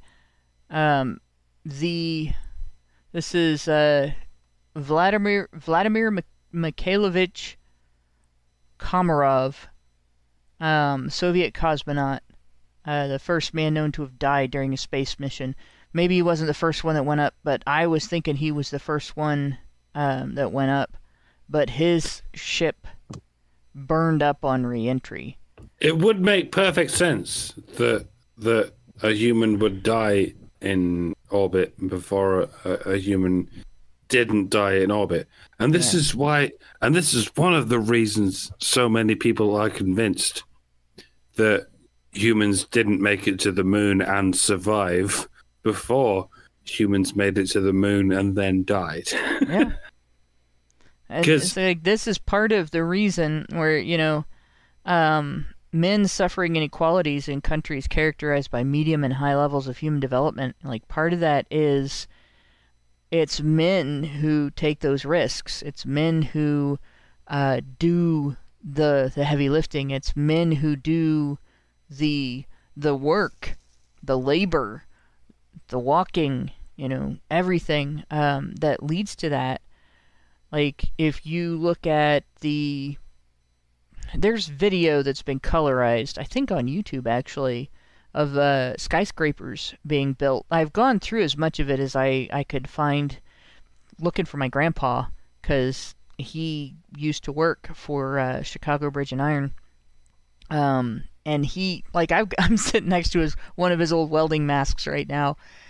But he built buildings in New York. He was from New York originally. He built buildings. He was sent to Mexico, and he built buildings there. He built buildings in Colorado. Did the welds in many, many places before he and Grandma settled down.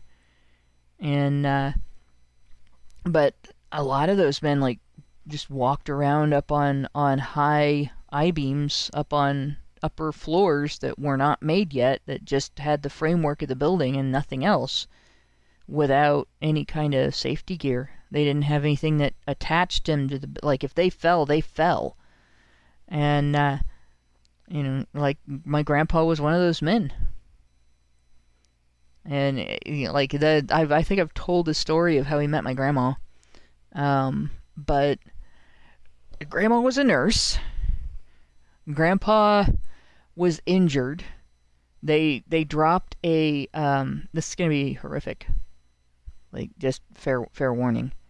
But they dropped a cement barrel on him, like a drainage ditch liner, and crushed the bones in his leg. Crushed his ankle completely, broke the bone several places all the way up to his hip. So he was in the hospital for quite some time. And, he was in traction and everything. He was in a lot of pain. And his leg and his ankle were never fully the same again. And when he was retired and living with my parents, he always walked with a limp. But he continued to walk right up until he was about 92 years old, where he would walk downtown to go see people in the community that he liked to talk to and stuff. But he met my grandmother because she was his nurse. Today, he would be accused of sexual harassment by the other nurses, but after he healed up and everything, he asked her out, and they dated, and they got married, and that was that. But and my grandmother was beautiful. All right, that does it, Hannah. That does it. My family has a rich history of misogyny. Right. My paternal granddad was a fighter pilot in the Second World War, and he met my grandmother, my paternal grandmother, because she worked at Bletchley Park, where they invented the computer. Awesome. Right. So I win. Just this once, Hannah. I beat you in terms of anecdotes. There you go. I think our grandparents were romantic. I wish I had it in me to be that romantic, but I'm an asshole, so I don't. But it's such a cute story. They're both such cute stories, and the flirting that took place and everything, right? But Grandpa never would have met Grandma if he hadn't gotten hurt, and boy, did he fucking get hurt. Like, that was a hellacious injury. And it could have been worse. He's lucky it hit his leg.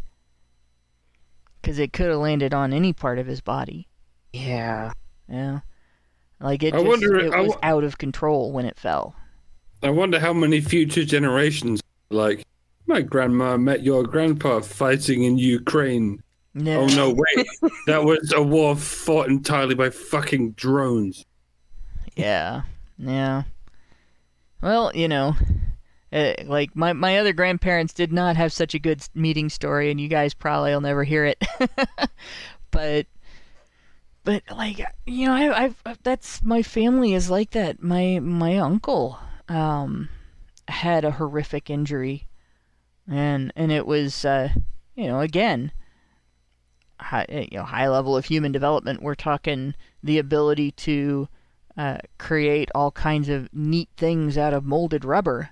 So my uncle worked in a rubber processing plant, and he got his arm caught in a rubber press, and took it all the way up to his elbow, and crushed it to just a little under half an inch thick. Ooh. Completely destroyed his bones. Jesus. And then there was no way to lift it. They had to roll it back out to get his arm out of the rubber press. And so they had this neat advancement that they thought they were going to use in modern medicine during that time period. Was like the 70s. They wanted to say, they didn't want to amputate his arm, which it should have been amputated. They wanted to save it by giving him metal bones. So they put aluminum bones in his arm, and he really was never able to use it. And it kind of pained him. And he had problems where they had to replace those eventually with steel because they bent, which was really painful. Yeah. He ended up with all kinds of health problems.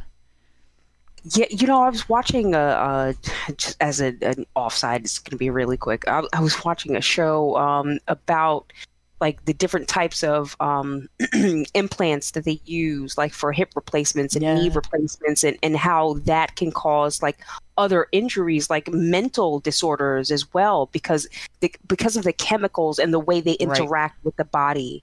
And it's scary. It's scary. It's better to not have the injury in the first place if you can avoid it. Yeah. Well, and that's the thing. The people who are getting those injuries are men. And the people Yeah. who are getting the experimental body parts are men. You know, like Yeah. there are women that it happens to, but it's mostly men. My uncle on my dad's side had a metal plate in his head for all my whole life because it was there before I was born, and I believe that was from an injury. He was in Vietnam. He was in Vietnam before America was officially in Vietnam. Like he couldn't even talk about the stuff he did for years and years after he came back. He was over there setting up communications and stuff. Again, you know, the U.S. orchestrates wars before getting involved in them. But you know, like my uncle that got his arm caught in a rubber press was a Korean War veteran. My other uncle on that side of the family was also a Korean War veteran. You know, like men in technologically advanced countries, men in medicinally advanced countries, men in countries with an advanced military get discriminated against. Men are expected to serve. Men are expected to build. Men are expected to put up with the fact that they are the experiencers of 95% of workplace injuries. Men are the ones that transport goods. You know, a huge portion of workplace injuries, workplace fatalities in particular, are roadway accidents, right? And slips, trips, and falls in construction environments. Like those are two of the biggest causes of death in the workplace. Those are male-dominated fields, male-dominated accidents. Yeah, and workplace fatalities overall are something like over 90%, something like 95% men. Yeah. Yep. And that's, you know, these are things that we just allow in society. They're treated as, what do they call it when casualties aren't more than they expected? Acceptable casualties or something like that in the military. And that's basically what society does when we have, you know, a few thousand men a year die in the workplace and a few hundred women, because progress must progress. So yeah, like then on top of that, you know, you have a society that has a highly developed legal system and a highly developed social system, and it's run by women. Well, then when men have a grievance, their grievance gets ignored. Especially if that grievance is, my kids are being withheld from me, I can't have my relationship with my family that I'm supposed to have, and I can't mentor my children the way I'm supposed to mentor them as a father. He gets told you're shit out of luck. You know, when his grievance is, she lied about me, I didn't do the thing she said, and I shouldn't get punished for it, and my reputation should not be besmirched. Right? The answer is, you're shit out of luck. And even if he proves, look, here's solid evidence, she lied, she knew she was lying, I deserve recourse. Nope, you're shit out of luck. Right? That is how society treats men in developed countries. I think men are more valued in less developed countries, partly because there's more visceral understanding among women, that men are the only thing standing between them and exposure to the elements, exposure to hardship, exposure to poverty and starvation. Where women in countries like the U.S. are spoiled rotten. You know, there's a layer of government between women and the men that they are exploiting. Yep. See, although the type of gender bias seen in gender inequality research only becomes obvious when you understand that inequality is unequally measured, there are other more overt examples of how the term gender equality is badly abused. For example, when the European Central Bank recently stated on Twitter that equality is no longer enough. What? Many members of the public were forced to wonder if, being honest, enough was ever going to be enough. It seems that too many organizations today see men as a privileged patriarchy, and no amount of smashing them is ever going to achieve equality. And I see that's another thing. Like, our women's advocates will crow and yell about equality, right?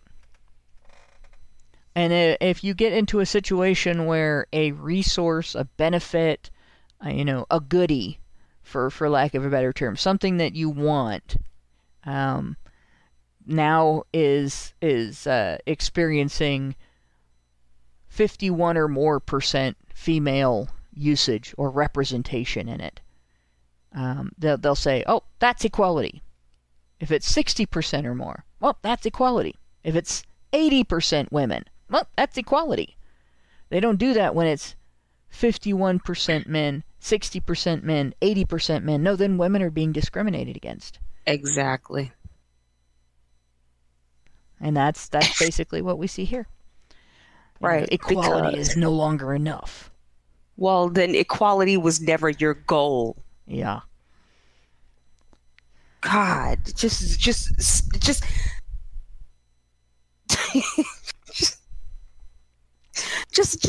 being open and honest about who you are. I love it. Hey, just keep talking. Keep fucking talking, people. Just because you're just exactly explicitly exemplifying the things that we have been saying for the longest times, and you're just going for the gold. Okay. You're under arrest, Lauren. That's communism in a nutshell. Fine. It's fucking... it's internalized misogyny. Yeah. Fucking misogyny's my fucking ass. These people, man. Ugh. It's just that feminists are so worried about us handmaidens getting handmaid's knee. And this is something that I was going to bring up when we were talking about incel, the term incel before, and I think the term for women that's kind of the equivalent is pick me, right? Because it's you must be thirsty for dick. That's why you're out here trying to find a man, right? That's the equivalent, because it's even women know that women can get sex if they want to, right? So it's not that they want to be chosen for sex. They want to be chosen for relationships and marriage, right? That's what the real pick me thing is about. It's about wanting to be chosen and selected by a man for like forever, for these long-term goals, right? That or seem to be ridiculous for these. Why would you want a man? Why would you want a girl? You can be independent. Okay, all right. Let's see how long that independence lasts you. It's the idea being independent, rely on men's taxes to pay for programs they use. Exactly. But don't bring that up, because you just hate women. Mm-hmm. You just hate women. The idea that men are the one who pick the women has been... I mean, how can anyone stick by that paradigm ever for the last God knows how many 100 years? Men don't pick women. Women pick men. Really, that's what we need to start answering, too, when they call you a pick-me. Like, no. I don't need to be picked. I picked him. Right. And that is true. Like, I was head over heels for my husband the day I met him. And then I had my heart broken. And I thought it was going to be broken forever, because I had no idea that his wife was going to cheat and leave. Which, like, I still wouldn't have wanted him to go through that. Like, I would rather have a broken heart my whole life than him going through that. But it's a nice consolation prize that we got together. But I knew that, like, that just right then, and I don't think it hit him because he wasn't looking. You know, he was married. I don't think it hit him until his divorce was over. But what any given relationship within the Honey Badger radio community will tell you is that if you're a man, you'd better hope you can find a woman who doesn't hate men and is still single. And what this demonstrates is how difficult it is for a man to find a woman who doesn't hate men and is still single, which is incredibly difficult. Yeah. Because despite how many women there are out there who don't hate men, none of them are single because they find a man very quickly, because it's remarkably easy to find a man who doesn't hate women. Well, I would say this. It's not that. It's that if you don't hate men, you realize that there's plenty of them out there that are perfectly acceptable, like perfectly willing and you know, just deserving of that kind of relationship, you know. And but that's the attitude of these women out here, these feminist types of women. They disrespect, they don't care what men want, they don't care what men think. It's all about me, and I'm the prize, and I bring everything to the table, and you better match what I got or do better. You know what I mean? It's not about a compromise. It's not about being a team or building something with anyone else but themselves. It's all a self-serving act. So you'll find the simps who will, capitulate to you and go along with you because they don't want to be alone. They want to find somebody. Well, she's better than, this other chick with 3 baby daddies. This one only has 1. Yeah. You know what I mean? It's like, Well, no, the really tough part is, part of the reason that it's increasingly difficult to find, grown women who are still single, who don't hate men, is because the women who are coming of age today have been raised by women who hate men and were raised by women who hate men. Right. Like there's a 3 or more generation single mom pattern now to deal with. Mm-hmm. Like, you just, if her mom was a single mom, think twice. If her grandma was a single mom and her mom was a single mom and she's talking about wanting to be a mom, run. Run like hell. Run like the devil is on your heels with a knife and a fork, because that's basically the situation you're in. Yeah. But yeah, so that situation is how do we deal with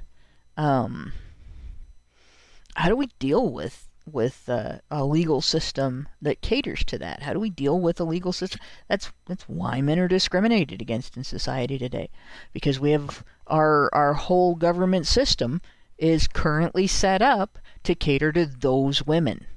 Mm-hmm. And more women are seeing that and becoming those women. Right.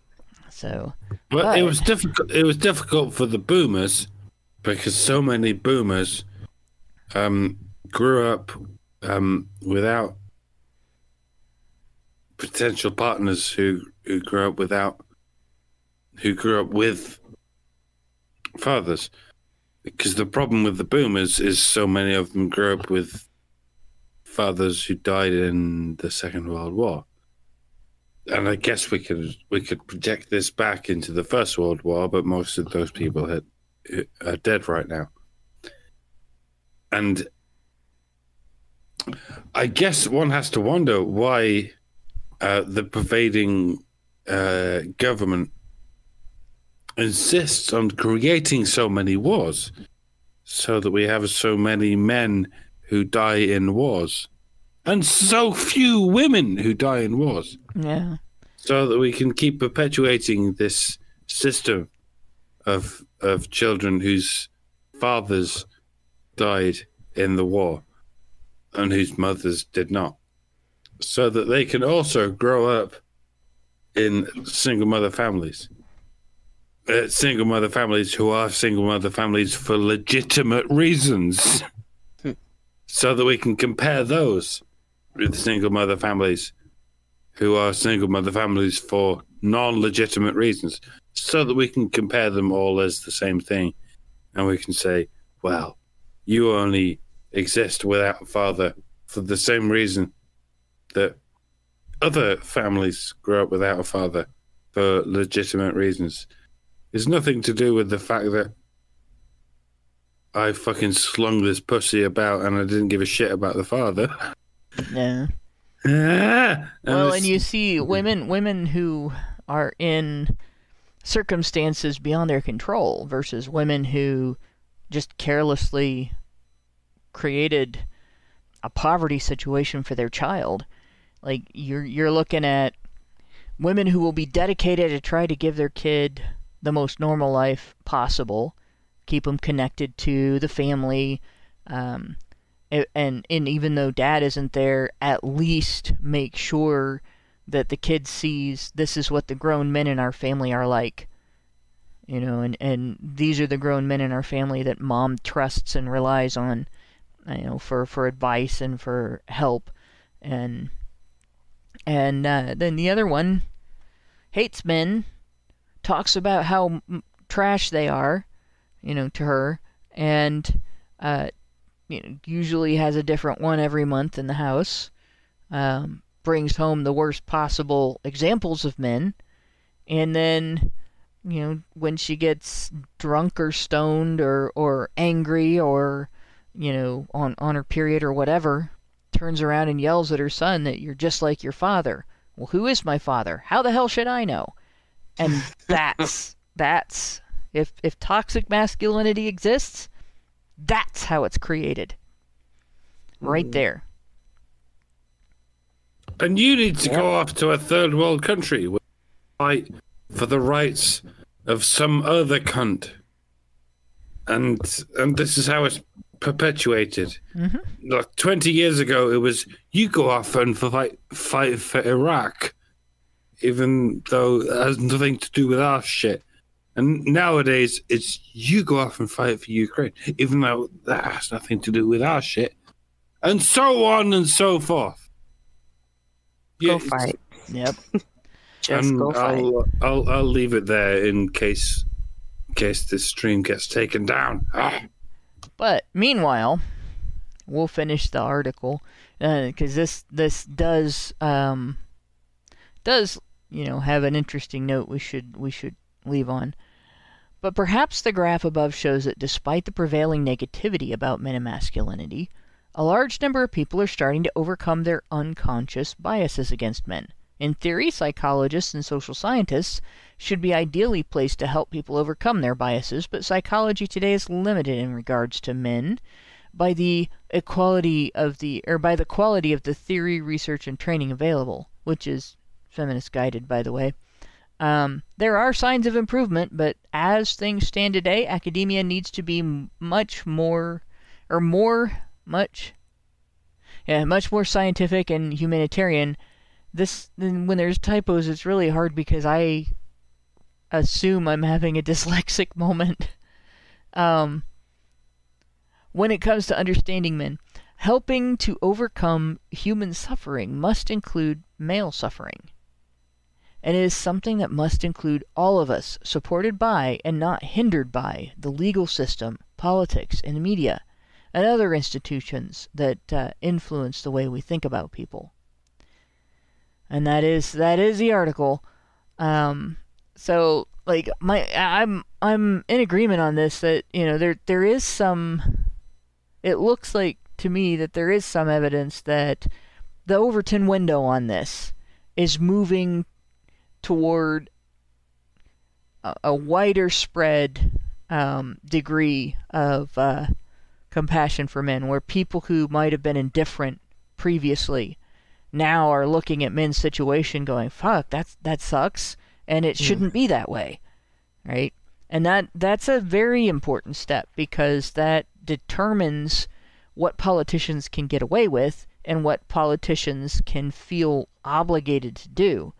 If the Overton window is at men are human and we have to treat them like human beings, and politicians don't go along with that, they lose their jobs. They get voted out of office. It's worth pointing out that the likes of Adolf Hitler, at least Hitler himself, his philosophy was that the penance that women pay towards being a human being is that they give birth, and it is quite difficult for a human woman to give birth because of how big the heads are and so forth. But his idea was that the equivalent penance that men pay is that they fight wars. It never occurred to him that men head up the household where the children grow up. Exactly. And throughout the last century, there have been many scientific advancements that make it easier for women to give birth. And that maybe there can be political advancements that make it so that men don't have to fight wars. Yeah. And that would be nice. Let us consider the fact that there have been scientific advancements to make it easier for women to give birth. But if governments decide that men need to fight wars, I mean, what has been put in place to prevent them from doing so? Yeah, this is something that is in deep need of reform. And honestly, like this is a big part of the reason why I am for a genderless draft.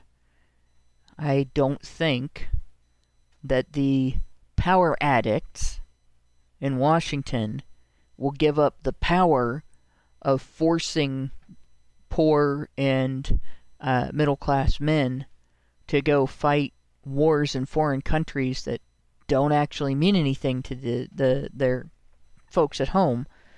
The war, not the country. Like, they won't give that up willingly. Nope. Like, one president attempted to make that happen, and the very next president reversed it. So that was it. We didn't hear about it again. Right? So the only thing that we can do is draft women. Like have women sign up for selective service. And if there's going to be a draft, both sexes are eligible for it. And everyone in the United States is at risk of having their daughters drafted just as much as they are of having their sons drafted. And that would make politicians have to think twice about exploiting the youth that way, because people would not tolerate sending women, and that would protect men from being sent. Or they could just define any man who identifies as a woman, and any woman who identifies as a man. That would be so much easier, wouldn't it? Yeah. But I bet the draft wouldn't last very long if they added women to it. I bet selective service would suddenly become unimportant. Like, why do we need bodies? Why do we need boots on the ground? We got technology. We can send in machines.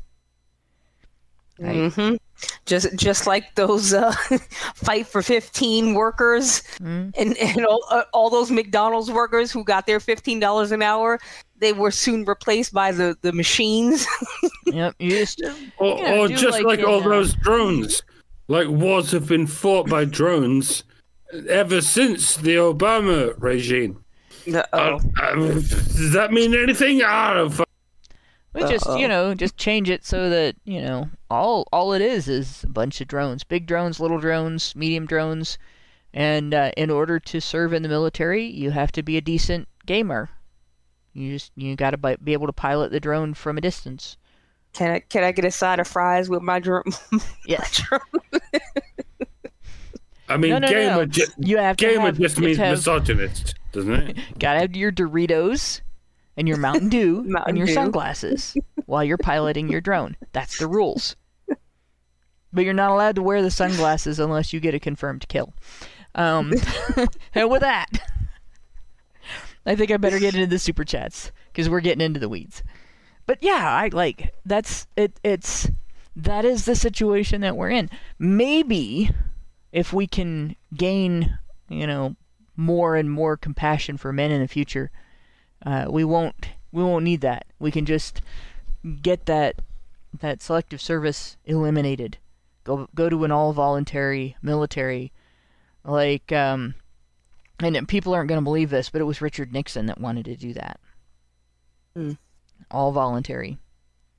And after he resigned, Ford honored that wish by eliminating the draft, eliminating the selective service sign-up requirement. And it was eliminated for 4 or 5 years, and then it was reinstated by Carter. Remember when one journalist by the name of David Frost was able to infiltrate Richard Nixon and single-handedly get him to cry about the Watergate scandal? Imagine if that was possible with Donald Trump. Evidently, it's not. 1 million journalists are not able to go in and make him confess to the crimes that they thought he was guilty of. I'm not even sure about the when Nixon cried. Did he talk about why they really were breaking into that hotel? I'm starting to wonder. Given all the shit we've been revealed about how the left-wing media is full of shit, I'm starting to wonder if Nixon was even guilty of all the shit they accused him of. He was. He probably was, but all this has left me wondering, and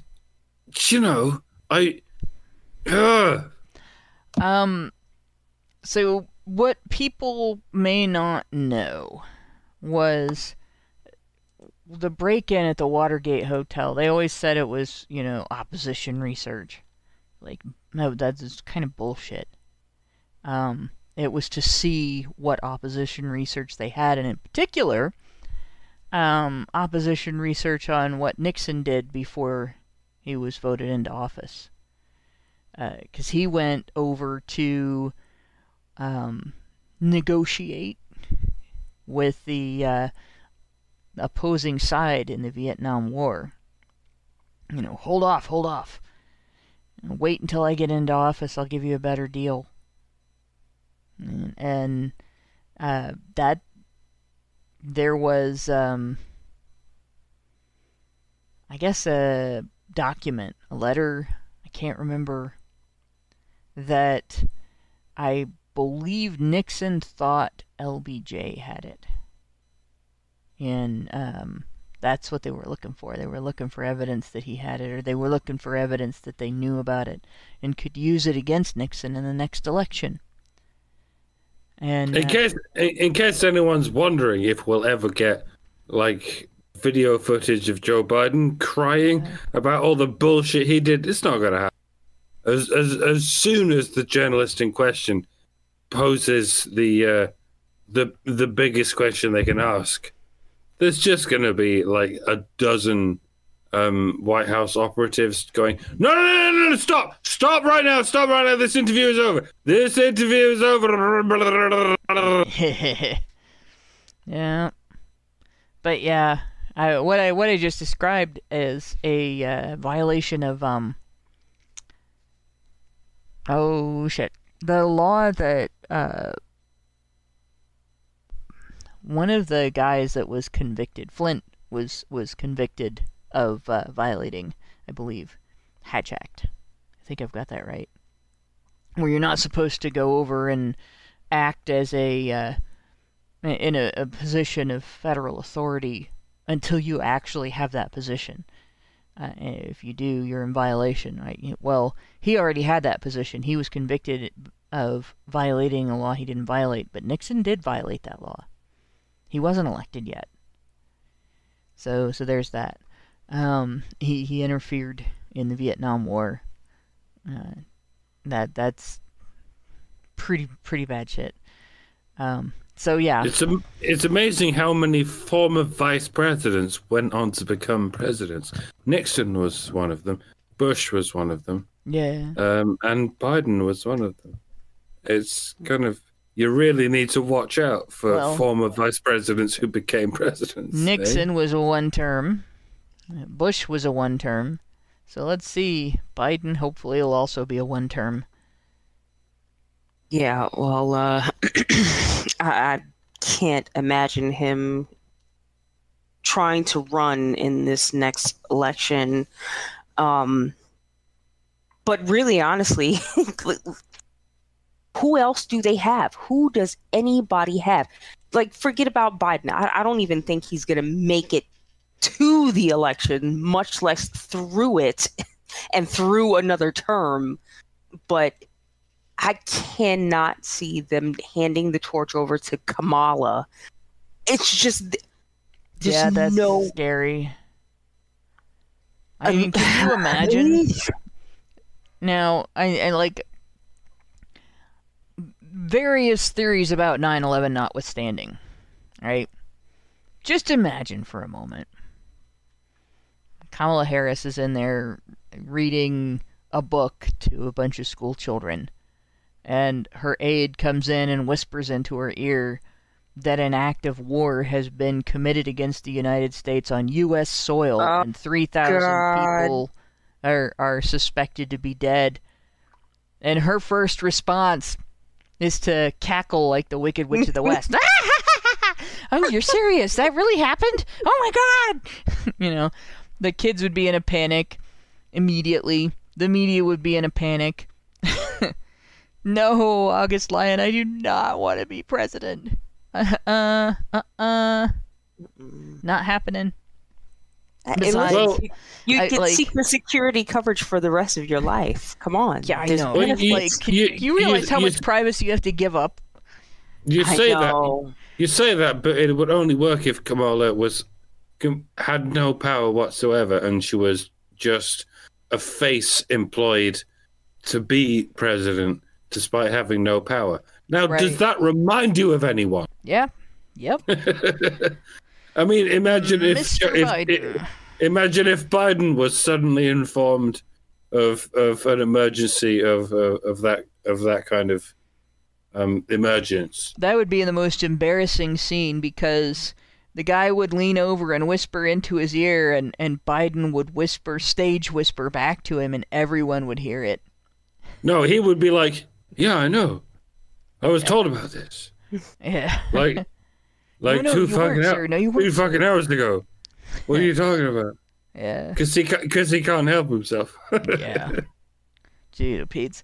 You know, I had thought about making some parody videos of, Biden versus Bernie debating, and just taking their actual speech and putting it to Grandpa Simpson. Biden was going to be Grandpa Simpson. And I can't remember who I was going to do with Bernie Sanders. But in any case, I realized Grandpa Simpson was too charitable for Biden. And then I kind of stopped because I didn't know any characters I could use that, like, maybe if there was a character that's a cross between Grandpa Simpson and Pinky from Pinky and the Brain, But Biden himself is such a parody of himself that you can't parody that. Yeah, Biden is pathetic. as stupid as Pinky, but as contemptuous as Brain. Mm-hmm. Yes. And as senile as Grandpa Simpson. Mm-hmm. And it's kind of heartbreaking. Like, I mean, it's not that I had any great respect for him before. I mean, you guys all know there's no love lost there.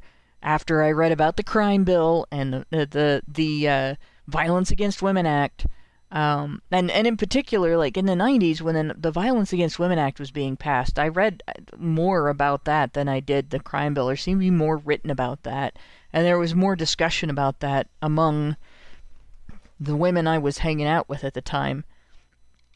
And I kept saying it was going to be a disaster because, like, we already had laws that did everything that everybody was saying. We need a new law to do this.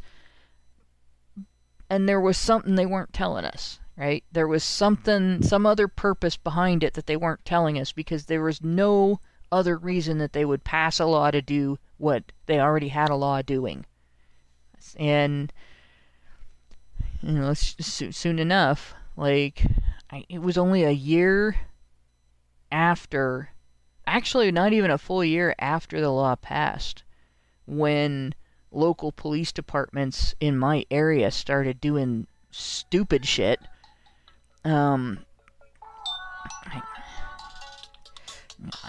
Sorry guys, that's my phone. Anyway, where was I? And I knew it was because of that law over time. And the more I discovered, the more I realized, like, this is it. This is federally mandated, and that was enough. Like, I was never going to be able to have any respect for Joe Biden, because he basically created a situation that was impossible for abused men and very advantageous to false accusers. Like, that's what got me involved in men's rights. Like, and for the record, FBI's asshole, Joe Biden is a hero and a saint and America's only hope against this rapist who is Donald Trump. Please let me into the USA as of tomorrow, when it might actually be an option. Please. Pretty please. It would be nice. Oh, sometimes I love having two jobs. Guys, I seriously turned down, I could have worked a shift this evening because, like, somebody called off. And I turned it down because I'm doing this. And I explained, I am working. You know, like, I go into work at 3 o'clock tomorrow. And I just got asked to take a shift tonight. Like, she was calling to ask me to work tonight. And I'm like, sitting there, like, I'm at my other job right now. Yeah. You know, this would be basically working until 6:30 in the morning and then coming back in at 3 o'clock in the afternoon. There's just no way. Like, I didn't sleep today so that I would sleep tonight so that I would be up in the morning. Like, right. I think this is the third time today I have explained that I am at my other job today, and this is the only day of the week that I'm at my other job, and this is the day that I get asked to cover the most. Mm-hmm. Your taxes are going to be interesting as of April the 15th. Oh, they always are. They always are. Like, my taxes are always interesting. Actually, we had to create a business name and incorporate as a limited liability corporation so that I could pay taxes on my honey badger income, because the U.S. government demands that I do that, but gives me no way to do it as an independent contractor that isn't a business owner. So legally, I'm a business owner now. Like, it's crazy. So, but yeah. Wow. But anyway. Imagine a world without government. Yeah. I have daydreamed about that, but Everybody smile on your brother. Everybody get together. Try to love one another right now. Right, meow. Boy, would that be nice. But that's not what we got, so we got to work with what we got. So anyway, let me find where I saved the super chats, because I knew it was going to scroll past them. Here we are. We got 2 super chats that I was able to see. I didn't see any other ones before or after that.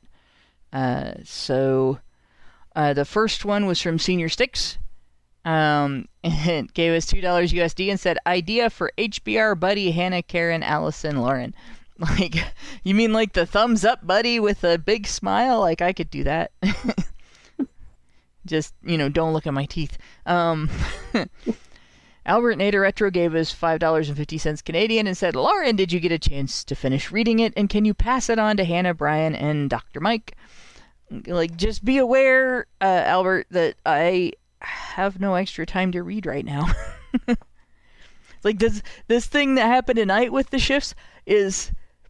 I picked up that extra shift tomorrow. I picked up an extra shift this past Monday, and I go in early on Saturday, and I picked up extra shifts next weekend and the week after. So, like, I picked up a buttload of extra shifts because we just lost both of our second shifters. Aye. Yeah. I mean, it's like... there's a thing going on between the baby boomer administrator generation, like down into Gen X, and the Zoomer generation's idea of how work should be, and it's very hard to keep Zoomers employed.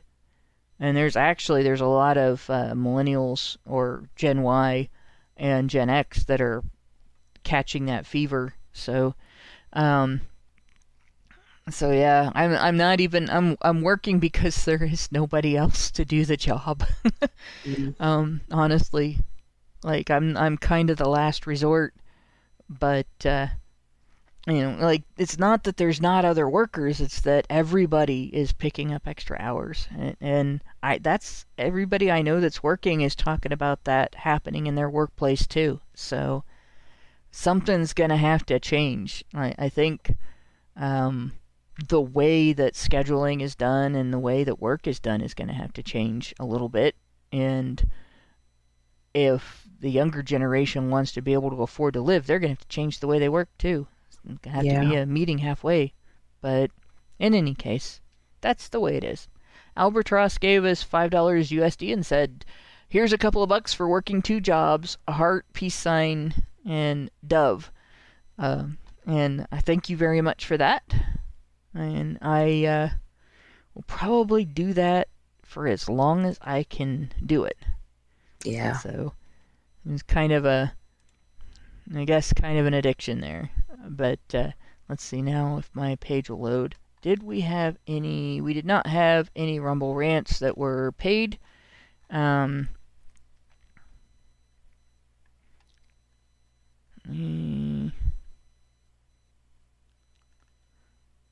I don't see any that were... Yeah. Yeah, I don't see any that really need to be read out. So we go to the Super Chows. If I can get Discord to work. And find the Super Chow channel. And there we go. Super Chows. I have to open and get the channel to open. I do this on my desktop computer and it's like super slow with Discord for some reason. Meredith G gave us $5 and said HBR Talk 260, honey for the badgers. Isn't it interesting that chivalry comes from an aristocratic sense of entitlement and the first wave feminists were all upper class, elite, and entitled? And isn't it interesting that the elite like to use weapons divisive or weaponized divisive ideology to keep the masses in check. Well, it's in particular like romantic chivalry, because there's chivalry that was pre-aristocratic gynocentrism that was not like that. It wasn't about women. It was about honor and respect, and like a very different system. But chivalry literally translates as horsage. No. It was about like a knight. A knight. It translates to various different European civilizations into men who rode horses. Yeah. But somehow, beyond the realm of language, it translated into men who ride horses and fight for women's honor. Honor and regard. But it on the way there, it became, men who ride horses and treat each other with a professional respect and professional courtesy, and take care of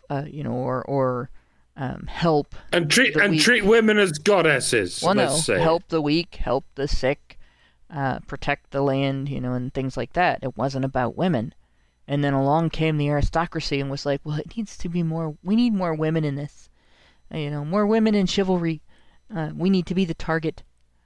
Forget about the elderly and the sick and the infirm. Just women. If you ever look at portraits of aristocratic men in those days, they tended to wear quite gaudy outfits, which included miniskirts and gaudy tights. Mm-hmm.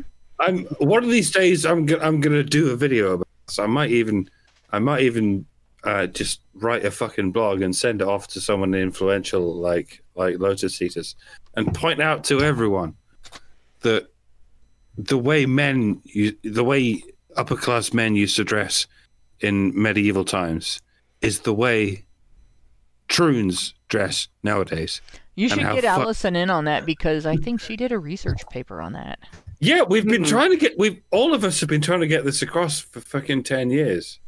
That it's how upper class people dress, and then one day it was just decided that women would dress like this, and then it was just like women are just indistinguishable from upper class people, and now men can't dress like this because men don't dress like upper class people, and that it's so complicated. It's complicated, but it's hard to get it across. I'm going to figure it out one day, and it's going to be along the lines of that joke involving the aristocrats. The aristocrats joke. I'm going to do that. One of these days, I'm going to fucking do that. Alrighty. Well, then we got Michael Emmerich Winberg gave us $5 and said, in Islamic countries, the police will kill a woman for not wearing a hijab, sparking countrywide protests in which the majority of the casualties and arrests are men, for some reason. But one thing is true, they won't kill men for not wearing the appropriate garb. The reason for that is that men know better than to do so, and nobody will protect them or fight for them if they're killed. Right. Men would have to not wear the appropriate garb in order to be killed for it. But they will throw men off buildings for holding hands in public. But they don't do that to women. Yeah, that's like I said, there's definitely a pretty high degree of gynocentrism in Islam. You just have to know what you're looking for. Teflon Soul gave us $10 and said, just a dono and thanks for the good show. And thanks for the donation. Thanks for not letting us die on that hill that we were going to die on ages ago. Yeah. Well, I'm still dying on it, but I decided not to I'm going to spend the whole time living. Yeah. But with that, I think we got them all. And yeah, flamboyant men. Night motorcyclist says flamboyant men in Islam are killed. And Shaman King XYZ says they are called rooftop tours. Jeez. It's like helicopter rides, but it's not funny. But yeah. With that, I'm going to thank everybody for listening to. This was a great article, and we made a nice double sausage out of it. Yeah. And thanks to my two co-hosts for sticking out. This is kind of a long sausage, but I don't leave for work tonight. And thanks to everybody who works in the background to make HBR Talk happen. And of course, thanks to Dr. John Berry for writing this great article. Yes. And good night, all. Good night, y'all.